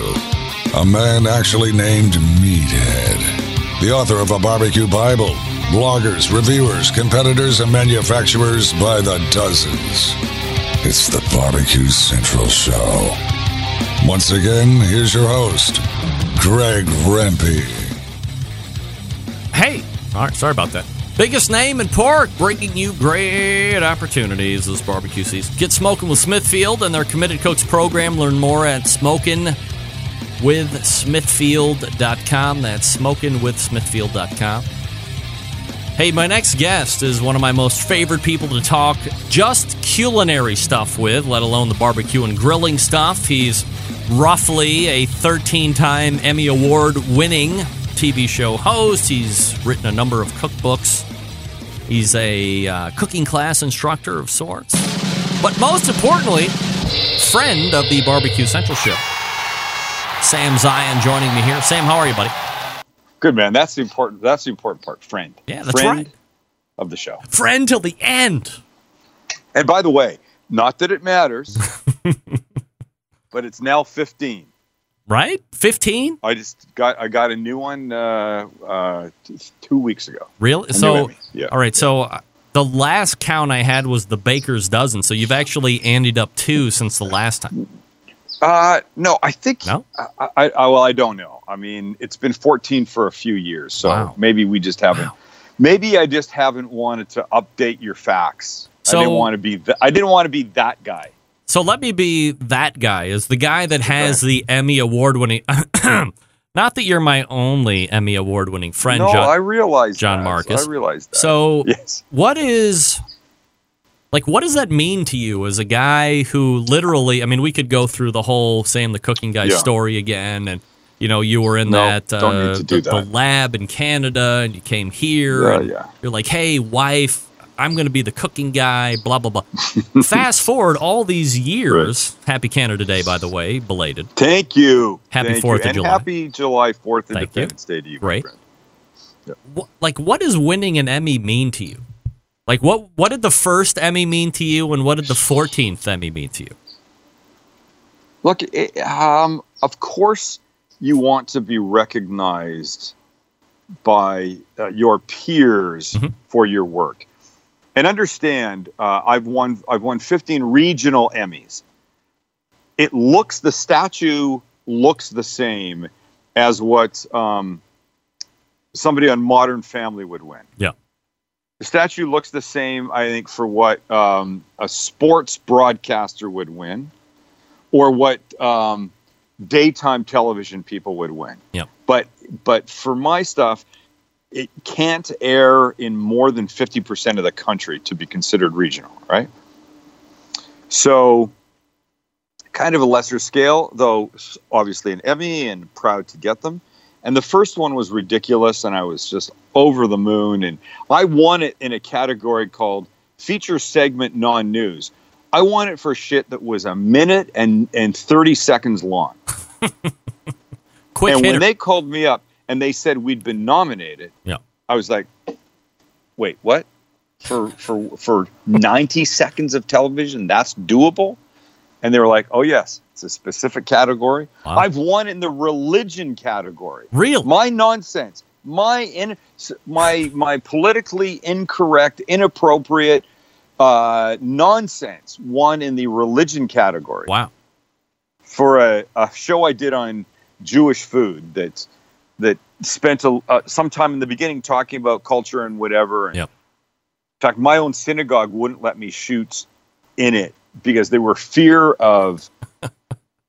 they were scared people would go, oh, that's a synagogue and we don't like Jews, so we're going to go like deface it or something. Wow.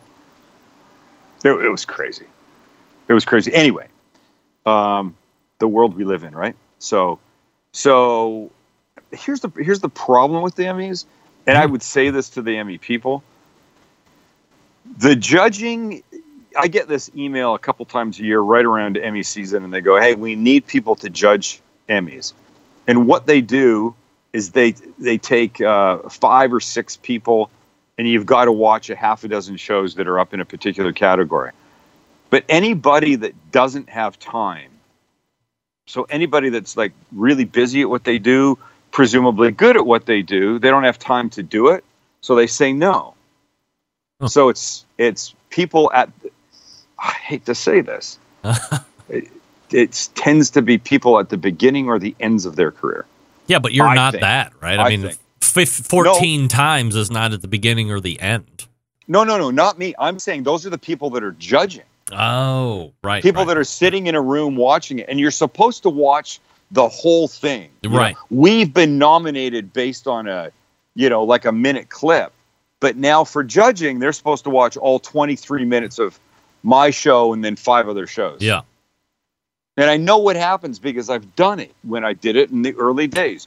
You tend to skip through, and you shouldn't be influenced by the people in the room. But if you're new and somebody that's more seasoned goes, well, the editing is terrible, or the this is that, or the whatever, you're going to go, oh, yeah, oops, sorry. What? I've completely jury-rigged my old thing for you because my computer at the last minute. You still see me? Well, I see a picture of you. Okay, hold on. Something went wrong here. That's Jeez right. Louise, man. Wow. I just shut you off. Wow, look at this guy. There we go. Did I get you back? Yeah. Are you on your iPhone? Okay. I'm on my iPhone. Is it because my computer at the last minute, literally 3 minutes before we were supposed to go on, was I can't get it. I can't get a picture out of it. Oh dear. So I was like, oh shit, what am I going to do? Yeah. I can't disappoint Greg because he would never disappoint any of my requests. So yeah. So that's the thing. You skip through and you don't watch. And anyway, so I wasn't even in town for this I was in Vietnam for this last one. And the producer and the guy that shot it took my picture and the editor's picture on stage because neither of us could be there. Like on a popsicle stick, just a cutout head of both of us. Wow. Yeah. So would you say that the process has become jaded for you at this point? Are you the go-to guy that wins? No, because we haven't won for the past like 3 or 4 years. I think. Oh, okay. So you had a little time off, and you've come back. We had some time off when we didn't, and then last year we didn't even enter because I was pissed and hurt that I didn't even get nominated in the past couple of years, which is ridiculous. But and you know what? Look, I don't care what. At the end of the day, Greg. You want to win it. You want to win it. Yeah, of course. Emmy is an Emmy, right? Forget everything that I've said. Wow. My mother has one at her house in Canada. Yeah. And my uncle, who was in the Jewish food show, just as it went to commercial each time, he said a word in Yiddish. Yeah. We split the screen like we're right now, right? Me on one side, you on the other. We split the screen. He said a word in Yiddish. And then I gave its definition, and then he said it again, right? So he was in for a total of about 15 seconds. So last Thanksgiving, we're all sitting in that room this year, and we're talking about the Emmy, and he goes, I was on the show that Sam won an Emmy for. And another relative went like this, you should give him the Emmy. Yeah. And he went, I'd love it. And I brought it out, and I go, here. and he left with it. I never imagined he'd actually Really? take it home. He Wow. took it home. He It's in felt Calgary now. He felt very very entitled. That was he was Absolutely. probably the thing that put you over the edge. And the only your name has to be on the Emmy, when it's submitted for consideration, and you have to have played a substantial role. Yeah. You edit, you host, you do the music, whatever the category is. But whatever. Can I show you something? Do you? Sorry, go ahead. I was just going to say. I mean, I don't want to get in the weeds on the Emmy stuff, but Go get in the weeds. I think it's interesting for friends of mine that don't know about it. They always like to talk about it because they don't. It's always fun to hear about stuff you don't know, right? So you have the cookingguy.com website, and then of course for fans of mine that is this going to be right? For fans of mine that were introduced to you by me through the Sam Livecast, which originally was a live show, like this show was live every Tuesday, and then subsequently it's become like pre-recorded or whatever you want to call it, but it's still a fantastic show. So you have your son that shoots it and does all the posts and all that stuff. We now call it Sam the Cooking Guy Online. All right. So which kind of makes more sense as opposed to the live cast thing, because it is certainly not live anymore. Absolutely. We're not trying to bullshit anybody. Right. Yeah. So is the Emmy guy different than your son that is shooting, who is also, by the way, like if you've ever seen the Sam Livecast or, whatever the incarnation is today, I mean, Sam's son is an absolute wizard with post-production and shooting and photography and all that other stuff. Yeah, he's doing a great job. Yeah, Max is great. And the stuff we shoot for Bed Bath & Beyond and a few other like corporate people is definitely more polished than the online stuff. Yeah. But his real love, and he's going to leave me soon, is shooting music, like live music, and then turning that into stuff. He was just in, Michigan or Atlanta or some place this past weekend shooting a DJ from Copenhagen or Denmark, someplace. I can't even remember the guy's name. Doing live sets at this amazing outdoor concert. The kids these days, I got to tell you, they go to these things that, they're really not like singers. Yeah. They're DJs that perform. And a DJ is not a DJ anymore. Yeah. My friend, I'm sure you know that you've got daughters of that age, as I have sons of that age. And they're really artists. They don't just, and now Staying Alive by the Bee Gees, and they drop the needle. That doesn't happen anymore. Oh, no. It's these guys Skrillex, are mixing and putting stuff together. I mean, it's really fantastic. Yeah, no doubt. It's really fantastic. Yeah. You don't have to like the music to appreciate these guys' talent. Yeah. Oh, there's no doubt about it. There's okay, I'm not going to tell that story because it would completely blow up my credibility. So I'll leave that for the back. Will you call me tomorrow? Yeah, we'll talk about it off air. So, okay. Thank you. Canada Day was it Saturday? Canada Day was the first. So that was Friday. Yep. 150 years old was the country. You are originally... I'm not 150 years. I'm originally from Vancouver, Canada. Right. Originally Canadian. So what does Canada Day mean to you as a guy who has now been living in America for a number of years? It means an awful lot. So I'm still Canadian. It's where I'm from. It's my roots. It's like I would imagine, Independence Day would mean to you if you moved to Canada, right? It is where you're from. It's what you grow up with. It's what you know. And look, I could blindfold you, put you in a plane, and drop you in Toronto, and you might think you were in New York if you didn't recognize Canadian store, signs or that kind of thing. It looks like Toronto. I mean, it looks like New York. In fact, Toronto's been used for New York many times in movies, as has Vancouver. But about an hour after being there, you'd start to really sense that there was a difference. Yeah. And it is a kinder, gentler place. I can't remember which president said that. I think it was one of the Bushes. refer to Canada, or maybe, I don't know, maybe somebody further back than that, kinder, gentler place. And it really is different. It's different. And in a very positive, calmer, quieter kind of way than the United States. And so that's what I grew up with, and that's what I remember, and that's what I'm proud of. And I follow some, Canadian photographers on Instagram that I really like, and it's just great to see that kind of stuff. Yeah, love going back. And when I go back and I'm at my mom's house or something, and I put on the news, and I come across the 6:00 evening news, it sounds like a Saturday Night Live skit about Canada. Yeah. The accents are so heavy. And I'm not talking a French-Canadian accent, which is a whole nother thing. Yeah, I'm just Canadian, talking about the regular, a boot and hoots and, that kind of stuff like that. Yep. I wouldn't make pizza dough in a processor. I'd make it in a processor. Right. I wouldn't have a taco. I'd have a taco. Right. It's that kind of thing, And it's funny to hear it, and it's great to be around it, and I love it. And there's certain Canadian sensibility things that you feel that you just get.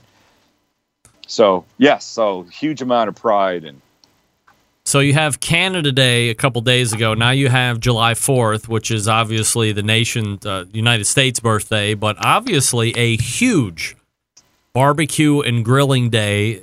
It's odd that it happens like on a Tuesday, right? I mean, I literally worked yesterday. I'm off today. I'm going to have to go to work tomorrow, which kind of sucks. How weird is that? Yeah. Wait, let me ask you a question. Are you seeing this feed as slow and jerky as I'm seeing it? No. Or does it look okay to you? That looks all right. Okay, hold on. I do hear some flip it. pain in the ass kid in the back, though. It's not my house, no. Bro. Let me. I don't know how to. Oh, here's the camera. Okay, watch. Yeah. What are we doing? Okay, so here's my setup, right? Wow. There's my computer if I need it. There's my cocktail if I need it. What is that? And here's what's that? Yeah.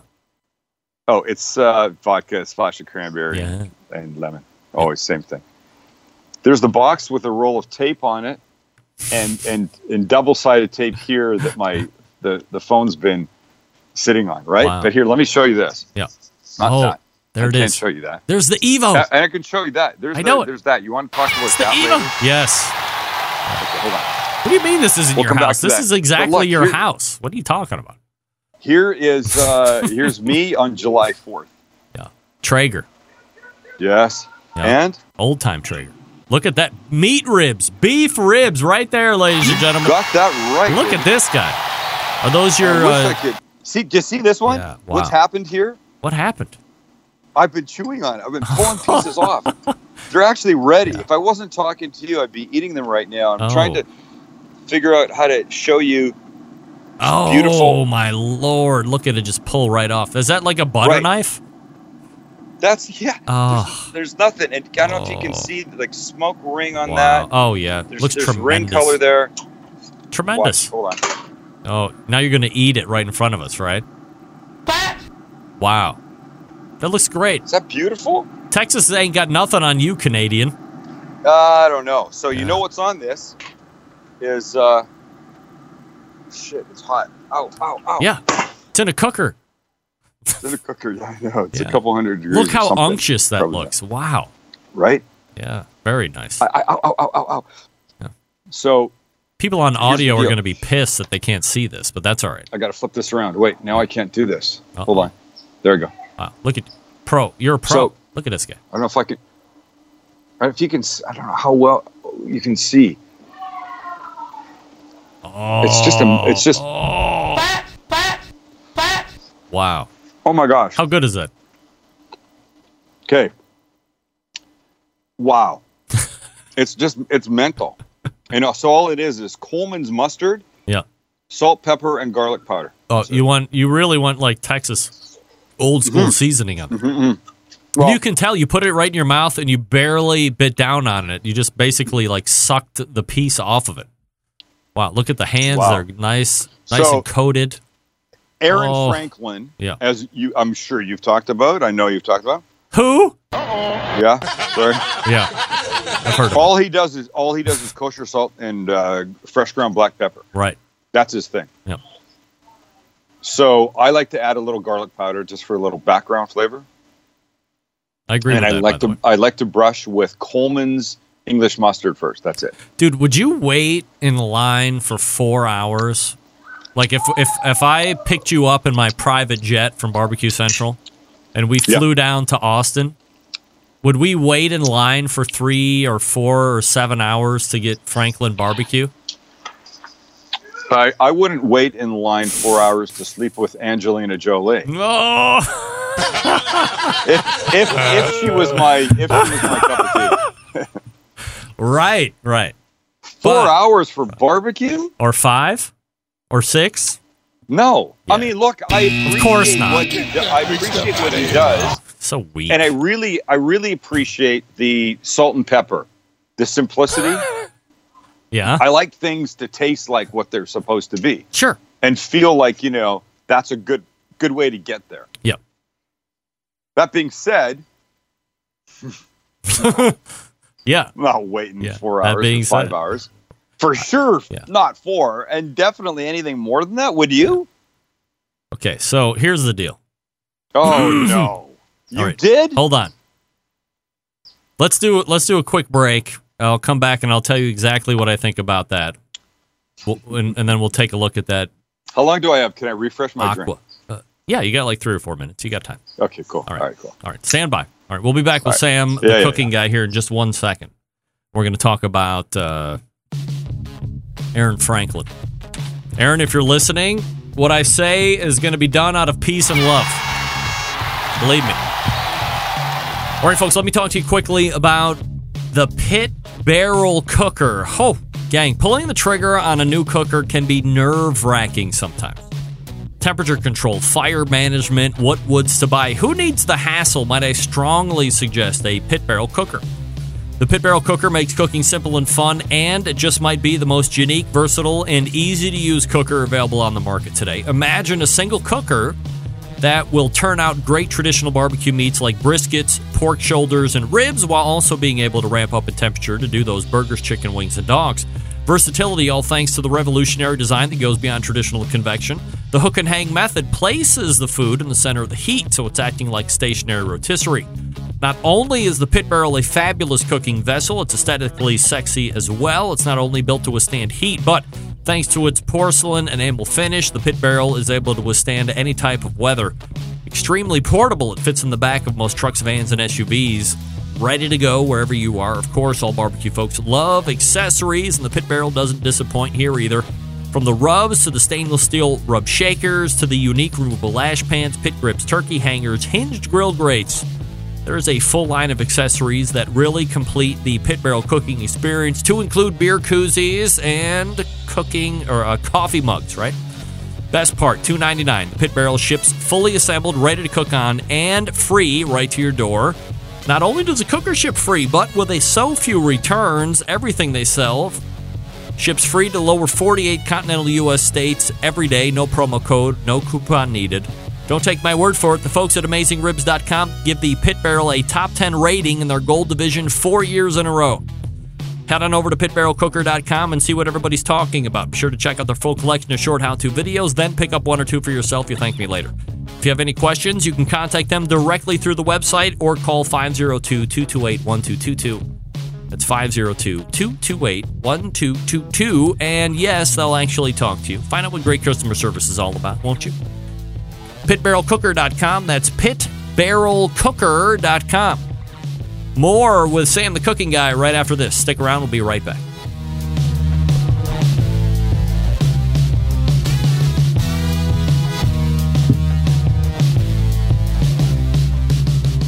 Continuing to produce incredibly mediocre content in an exceptionally professional way. You're listening and watching the Barbecue Central Show. Once again, here's your host, Greg Rempe. All right, welcome back.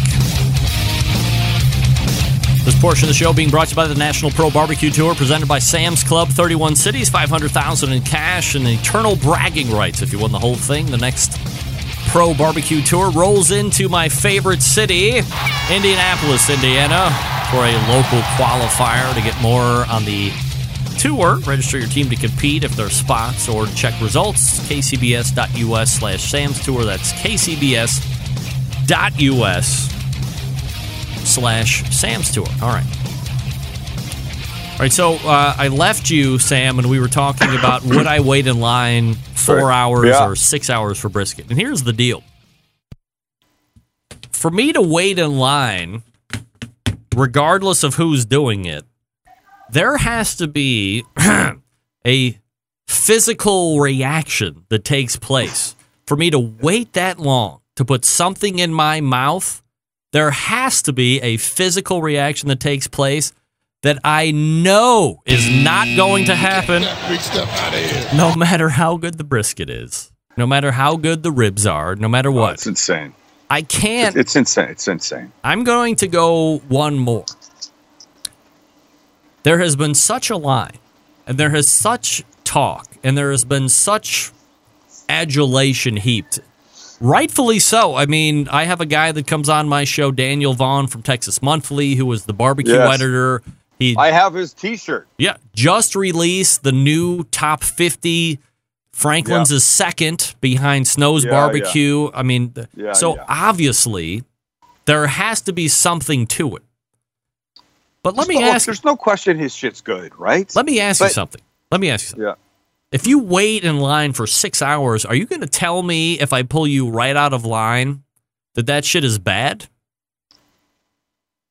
Let me think about that for 1 second. No. I don't think that you can wait in line. I don't think anybody that waits in line that long is going to tell me that was nothing other than a life-changing experience because their life changed because they lost 6 hours. Get that big stuff out of here. Right? Forget about the food, whether peace it's and love. good or bad. Right. Dude, peace and love. After 6 hours, you're going to be fucking starving. Right. You're gonna eat. You're gonna eat somebody's shoe. You're gonna be so hungry. And here's the thing. The thing that pisses me off about all that hype, about all these guys, and I'm sure they're good. And I'm not sure. saying, his stuff and all the other people's stuff isn't good. Right. But what bothers me is that I feel like it puts the food at such a high level. Right. That nobody feels like they can make anything that's even close at home. Or nobody can say anything nay against it. Right. And you know what? Like my purpose for being is to encourage people to make their own stuff at home better. Don't just go out and buy a burger, make a burger. Don't buy a pizza, make a pizza. Yeah. Don't make fettuccine Alfredo or whatever. Make it, don't buy it. Stop buying fast food. Fast food has a place. It's okay. But that being said, I really want to encourage people to do their thing. And I fear that when that kind of stuff happens, you go, why should I bother trying making my own barbecue? And it's going to suck. It's never going to be as good as something that people would wait 8 hours for. Yeah. I'm telling you, that beef rib and I've never made beef ribs before. This is my first time. Looks pretty good. It was fantastic. Yeah. Fantastic. What I have left over will become tacos tomorrow. Yeah. My next cookbook in my head is about reusing leftovers because I think people don't do it enough. But I certainly wasn't that guy. For the longest time, I was throwing stuff out left and right. Wow.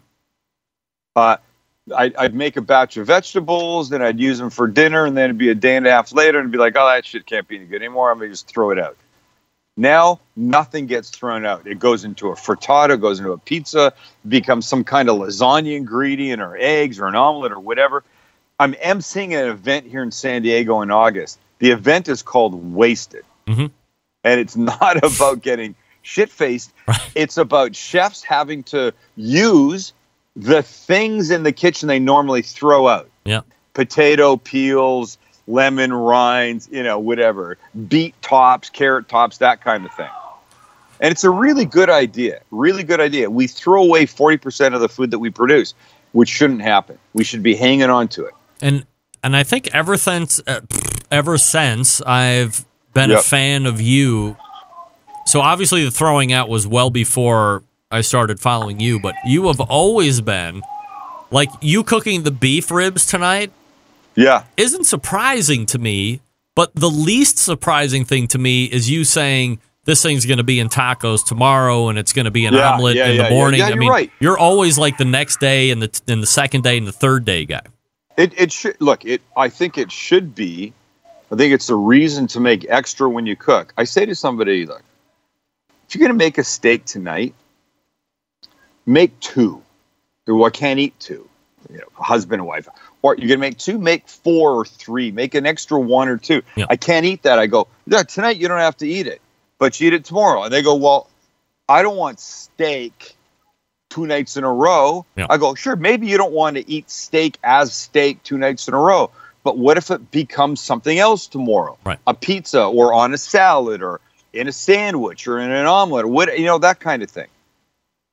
Make extra so you can cook once, eat 2 or 3 times. Yeah. It's that simple. Yeah.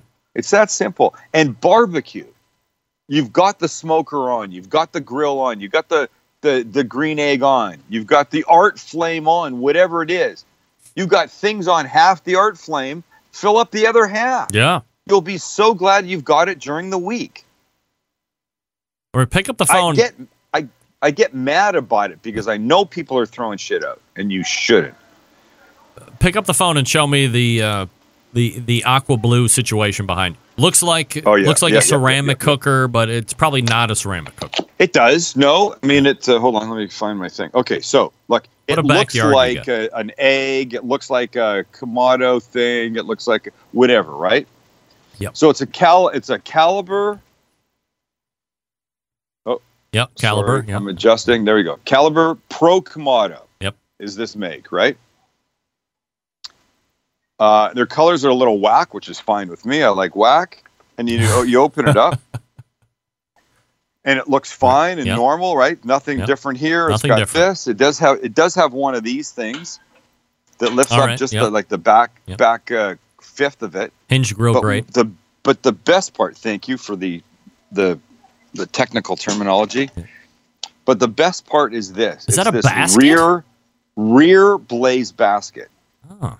So what this does, this sets up indirect cooking perfectly for you. You don't have to make a fire here and scoot it to one side. Right. You build your fire in this. And look, of course I used it recently and it's Phil. I need to get the ash out, but you make it here in this, right? Yeah. And then you put your food on the grate here. And it's away from it. But the real beauty is this hole here. You know what that's for? And this little lip, it's for a rotisserie. Oh, no way. So it's got an electric rotisserie that works on it. That I'm telling you, Greg, the chickens that I have done on this thing have been effing mind-blowing. So this is almost like for those super rich grills that have like that infrared rotisserie burner set in the back. This is like a charcoal version of that. Wow. Absolutely. Who's doing that? Just these guys. Nobody else is. Way. And I have to say, I don't know if it's a patent issue. Yeah. But Green Egg needs to get on it. Wow. Right?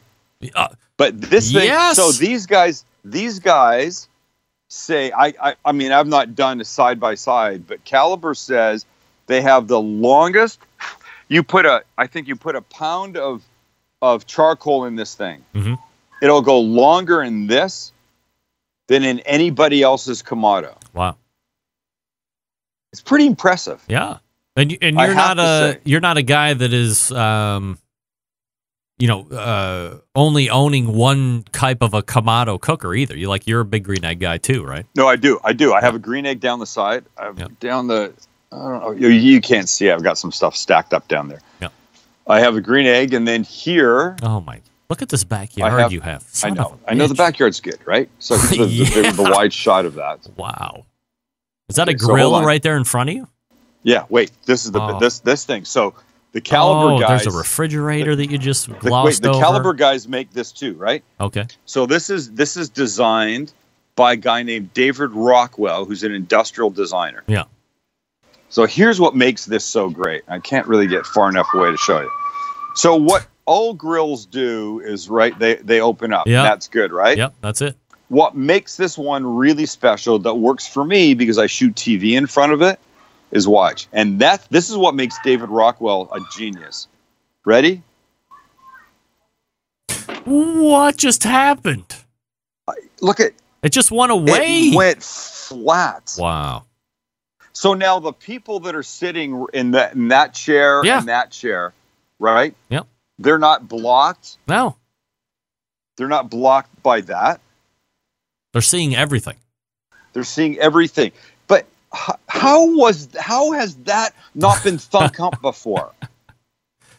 So look, they've got the thing over there with the rear blaze basket. Blaze basket, right? Okay. They've got the disappearing lid on this. The Caliber guys, and I don't know if it's that big a name, but they're kicking this shit out of a lot of other companies, a lot of bigger companies with some really intelligent design. Yeah, and it's just like kind of ingenious, simple stuff. Like, let's make this lid disappear. Let's put this basket on the back and get you that rotisserie burner type of a thing. But just with charcoal, which, you know, from a cost standpoint, it has to cost more money to put in a ceramic burner to do that rotisserie thing than it is just to stick a basket in there and fill with charcoal. Absolutely. Wow. And then there's that. Oh, geez. I know that. That's the Evo. And then there's the Evo. Yeah. That if you don't know the Evo, it's here's this lid. Let me pull this up. Look at this thing. And so look what it is. It's a 30-inch. Wow. It's basically a 30-inch cast iron pan turned upside down. Right? Wow. Does it get hot? Like super hot? Yeah, it gets really hot. It gets really hot. You finish a steak on it. Yep. But the really beautiful part, I won't lift it up. I mean, if I did this, hold on. And you looked under here. Oh, yeah. So you can see the burners right there. There's two burners there, right? Wow. So there's one here in the center, about here. Yep. Right? And then there's a second one about this far away from the edge. Goes all the way around. But they're switched individually, which means that I can have like a pot with like a marinade simmering on low in the middle. Mm-hmm. And then I can have this one on high and be doing chicken skewers or shrimp or beef or whatever. And then dip in the pot, bring it out, put it back on here to let it caramelize and finish. Wow. I can do, I don't know, 35 pancakes and 85 pieces of bacon. Who knows? I mean, you do just anything, a jillion eggs. I mean, it's ridiculous. So does it like pitch from the middle up and out? So like grease drains to the outside, or how does that work? Correct. I don't know if you can see it. I don't know if can you tell? Am I doing this? There's a slight slope down to the edges. Yep. And then around the inside. Oh, okay. You got on catch each right is there. one of those. Yep. And then this opens up. Wow. Fabulous. And out comes a little drip pen. Yeah. And they make this thing. You can also get this thing on a cart. For a freestanding cart that has a place for a tank of propane in it. Yep. Wow. So I mean that fits right into your whole situation there. So people people on the bar can actually sit there and toss on burgers and kind of help you cook or do whatever. Right. So people sitting here. Yeah. I mean, but for me, it's a complete demonstration kitchen, right? That's what I do. Right. And then the best part. Well, there's two things here. Look The at ice that. maker that I always run out of ice because I do cocktails and not wine when we have people here. But the Perlick little fridge that there's wine up on top. Yep. There. And Got then the I beers. believe in that. I believe in a worldwide selection of beers. You got it right there. Yeah. Oh, I love Modelo, by the way. Love Modelo. Right. Yeah. Right. Wow. Yeah. That's it's it. good. And what else It's does a good. guy Thank need? Your backyard is the bomb. Sink. I got that. Yeah. I got that. I've got the Traeger. Yep. Living right there. And that's it. I mean, I don't know. What else do I need? I don't need anything else, honestly. Yeah. I think you. I can't complain. I'm a pretty happy kid. Yeah. You need a roommate. The stuff that I've got. You need a roommate. You need a roommate. Oh, Me, yeah, a guy from Cleveland. One. Yeah. Well, I've had the same roommate for 32 years. Are you suggesting I need a new roommate? No, never. Just an additional roommate, of course. An additional, right? I got you. Yeah. So, by the way, you can check Sam the Cooking Guy out at thecookingguy.com. And quickly before we go, I thought the TV show was going to be in the greater Cleveland area at this point, but what's the deal with the show right now? I don't know. I'm in 20 other cities besides San Diego. Yep. I don't know. I'm trying to figure out how to get there. I mean, I don't know if I can, but it's very difficult. It's complicated, and whatever. We're working on it. I don't know if it'll happen. TheCookingGuy.com. I thought I was going to be there. Yeah. Well, I thought you were going to be too. TheCookingGuy.com is the easiest way to get you, though. Yeah, you watch all the shows there. I mean, it's not the same as turning me on, sitting around the TV with the family on a weeknight and saying, "Hey, everybody, let's watch Sam." And there I am on a bigger screen as opposed to your phone or whatever, your laptop. No doubt. But well, on July 4th, and the second hour, Sam has pulled me out of the gutter and produced a great second hour. Sam, always appreciate the time and your friendship, and we'll talk to you soon. My pleasure, my friend. All right, take care. You're good. There he is. I want to hear that. What? I want to hear that story tomorrow. tomorrow. Oh, yeah. I'll call you tomorrow. My phone's dropping. It's time to end the segment. Okay, there you go. Bye-bye. It's Sam. Wow. Who doesn't like that guy? All guests on the Barbecue Central show appear via the Smithfield Hotline. Doing your boy a solid in terms that most of you will never know. I can tell you this, though. The Chops Power Injector System is something you're going to want to get your hands on here in 2017, and 2017 rapidly coming to a close. It comes in 3 awesome sizes to fit your injecting needs. Each of their patent-pending Chops Power Injector Systems features not 1, not 2, but 4 needles, evenly spaced at the perfect distance, ready for injecting. The number one seller, the half-gallon Chops Power Injector System, designed for the competition guy or the backyard warrior like me. Easy to use, clean it, fill it, pump it, and away you go. If you have just one brisket or pork shoulder to do, you don't need to fill it all the way up. Just put in what you need. It will use it all. Comes with a whole bunch of stuff. It's $100, plus you pay the shipping. Then you have the 1-gallon Chops Power Injector System, designed for catering and bigger jobs. It holds double the amount. That's why they call it the 1-gallon. Some use it in competitions like when you cook MIM or 10 shoulders to get a perfect 1. It comes with 14-gauge needles, 2 replacement plastic needle adapters, 3 plug screws, and a needle protector. This one's $120, plus you pay the shipping. The newest one is Chops Full Power Injector System. It's electric and is the commercial and competition Big Daddy. Not a holding tank this time, but a 3.5-foot pickup tube.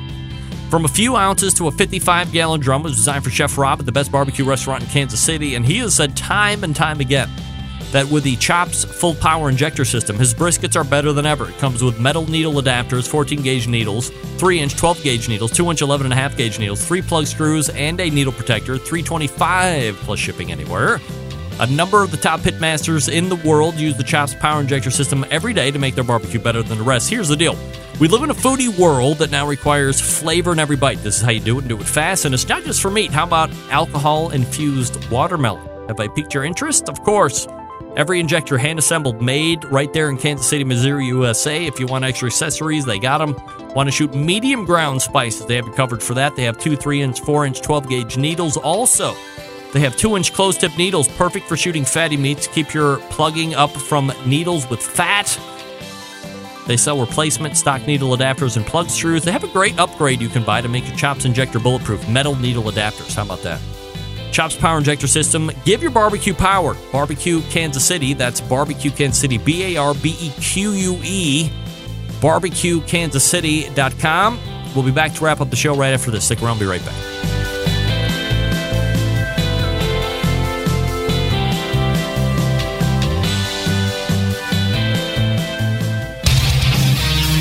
Whole packers, full racks, legs and thighs, injecting butts. If you've never heard this before, you might think you found the best XXX show ever. Let's get back to the most homoerotic host out there today.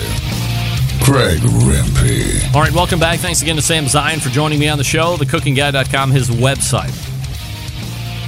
All right, now let's go ahead and try and make it out on time here so everybody has a great 4th of July. All the way back in the first hour, we talked with Ray Lampe, Dr. Barbecue. He's a Hall of Famer. Then we had Jason King, BBQ, the numeral 4, the letter U, food. No, BBQ Food, the numeral 4, the letter U.com. BBQ Food for you. He's on YouTube. He's famous. Second hour, Sam Zion, Sam the Cooking Guy, TheCookingGuy.com. Next week, no show. Make a mental note of that. It'll be a replay. I apologize for that. We're going to a place where murders are taking place at a rapid rate that I didn't know about until we made the arrangement. So, who cares about murder? September 11th, 2001. I will never forget. Happy birthday, America. And until next Tuesday at 9 p.m. and until 2 Tuesdays from now at 9 p.m. Eastern Standard Time, this is your program host and proud U.S. American, Greg Rempe. Good night now.